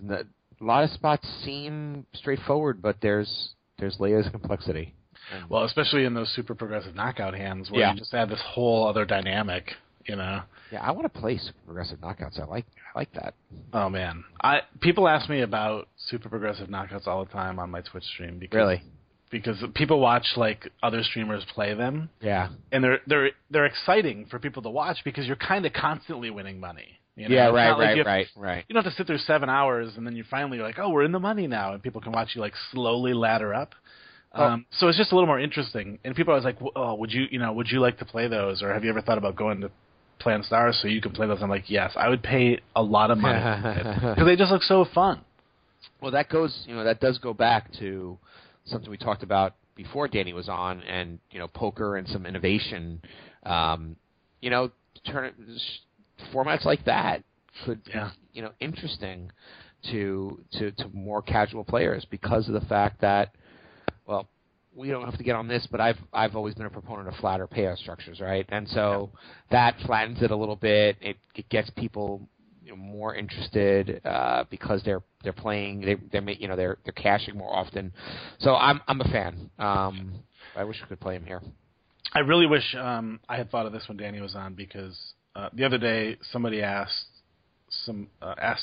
Jamie Staples about progressive knockouts, and I think I could be wrong. It might have been Rupert, it might have been somebody else, but he basically said that he thought those were the future structure of all poker tournaments. Oh, wow. That someday they were all going to become some variation of that, Yeah.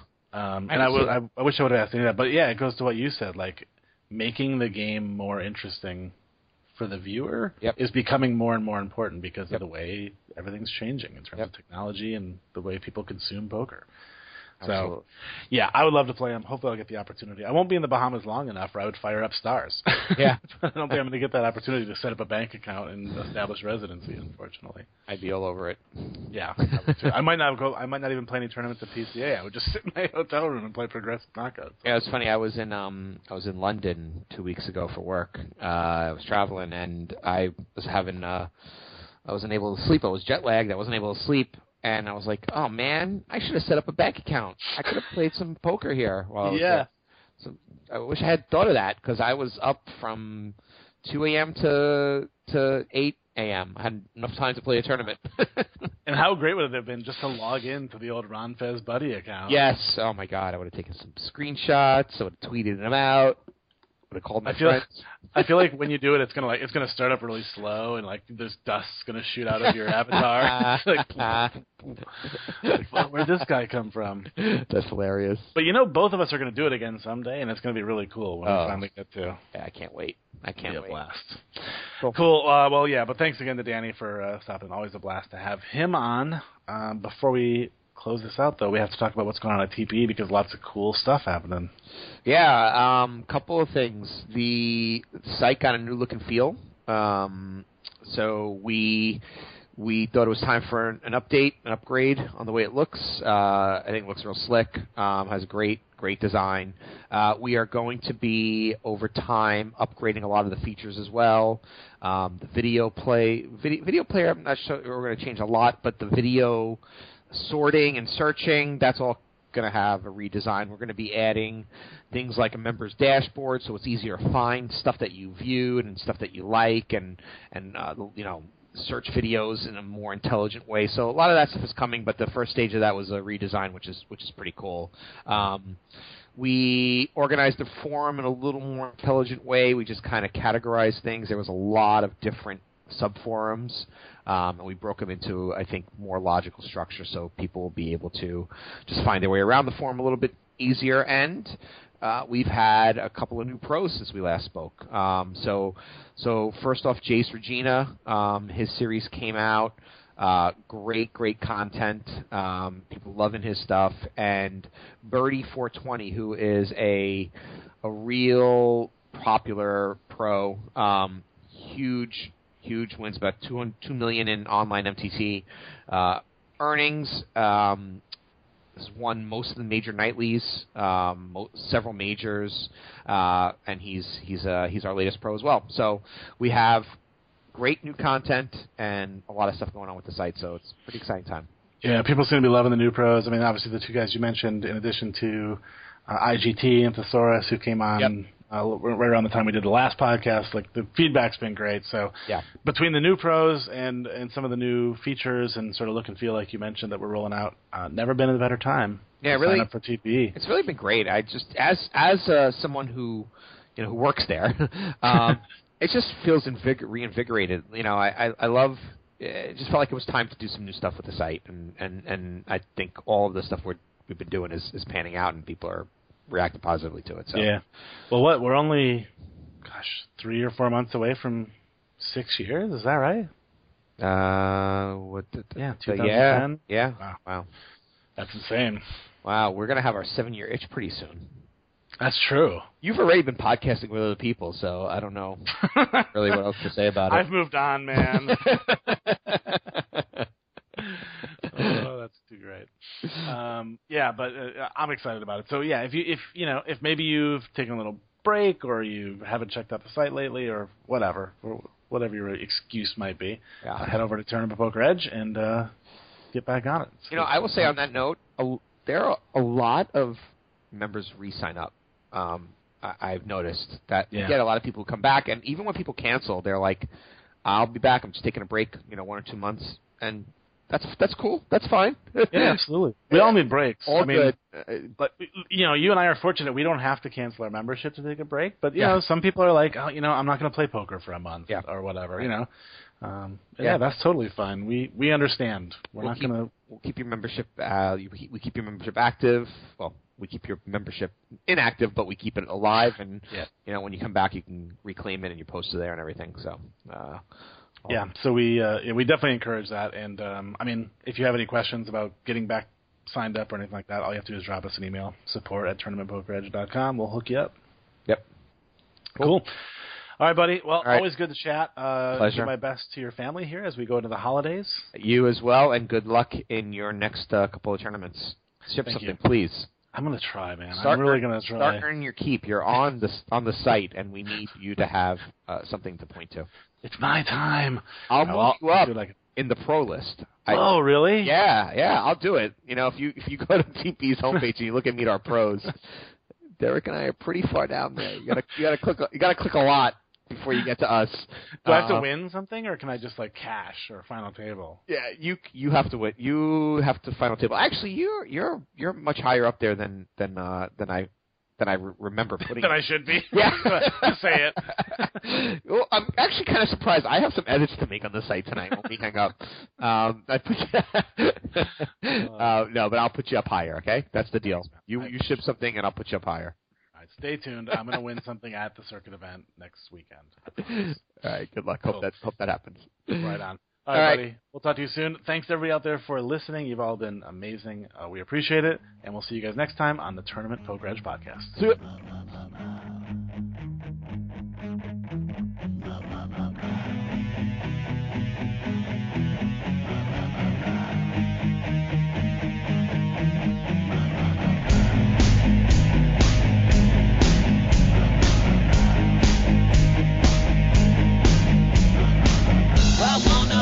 Like they do in Texas Blaze.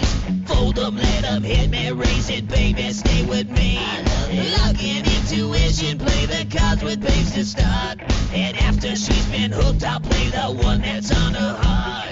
Oh, whoa, whoa, whoa, whoa, whoa. I'll get her heart, show her what I got.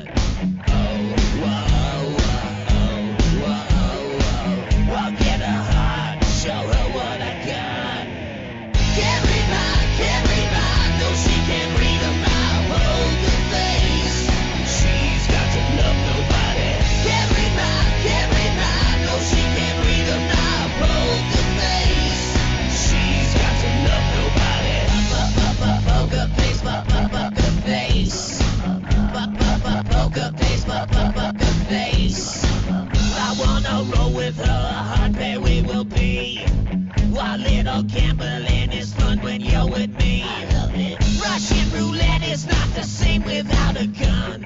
And baby, when it's loving, it's not rough, it isn't fun. Oh, whoa.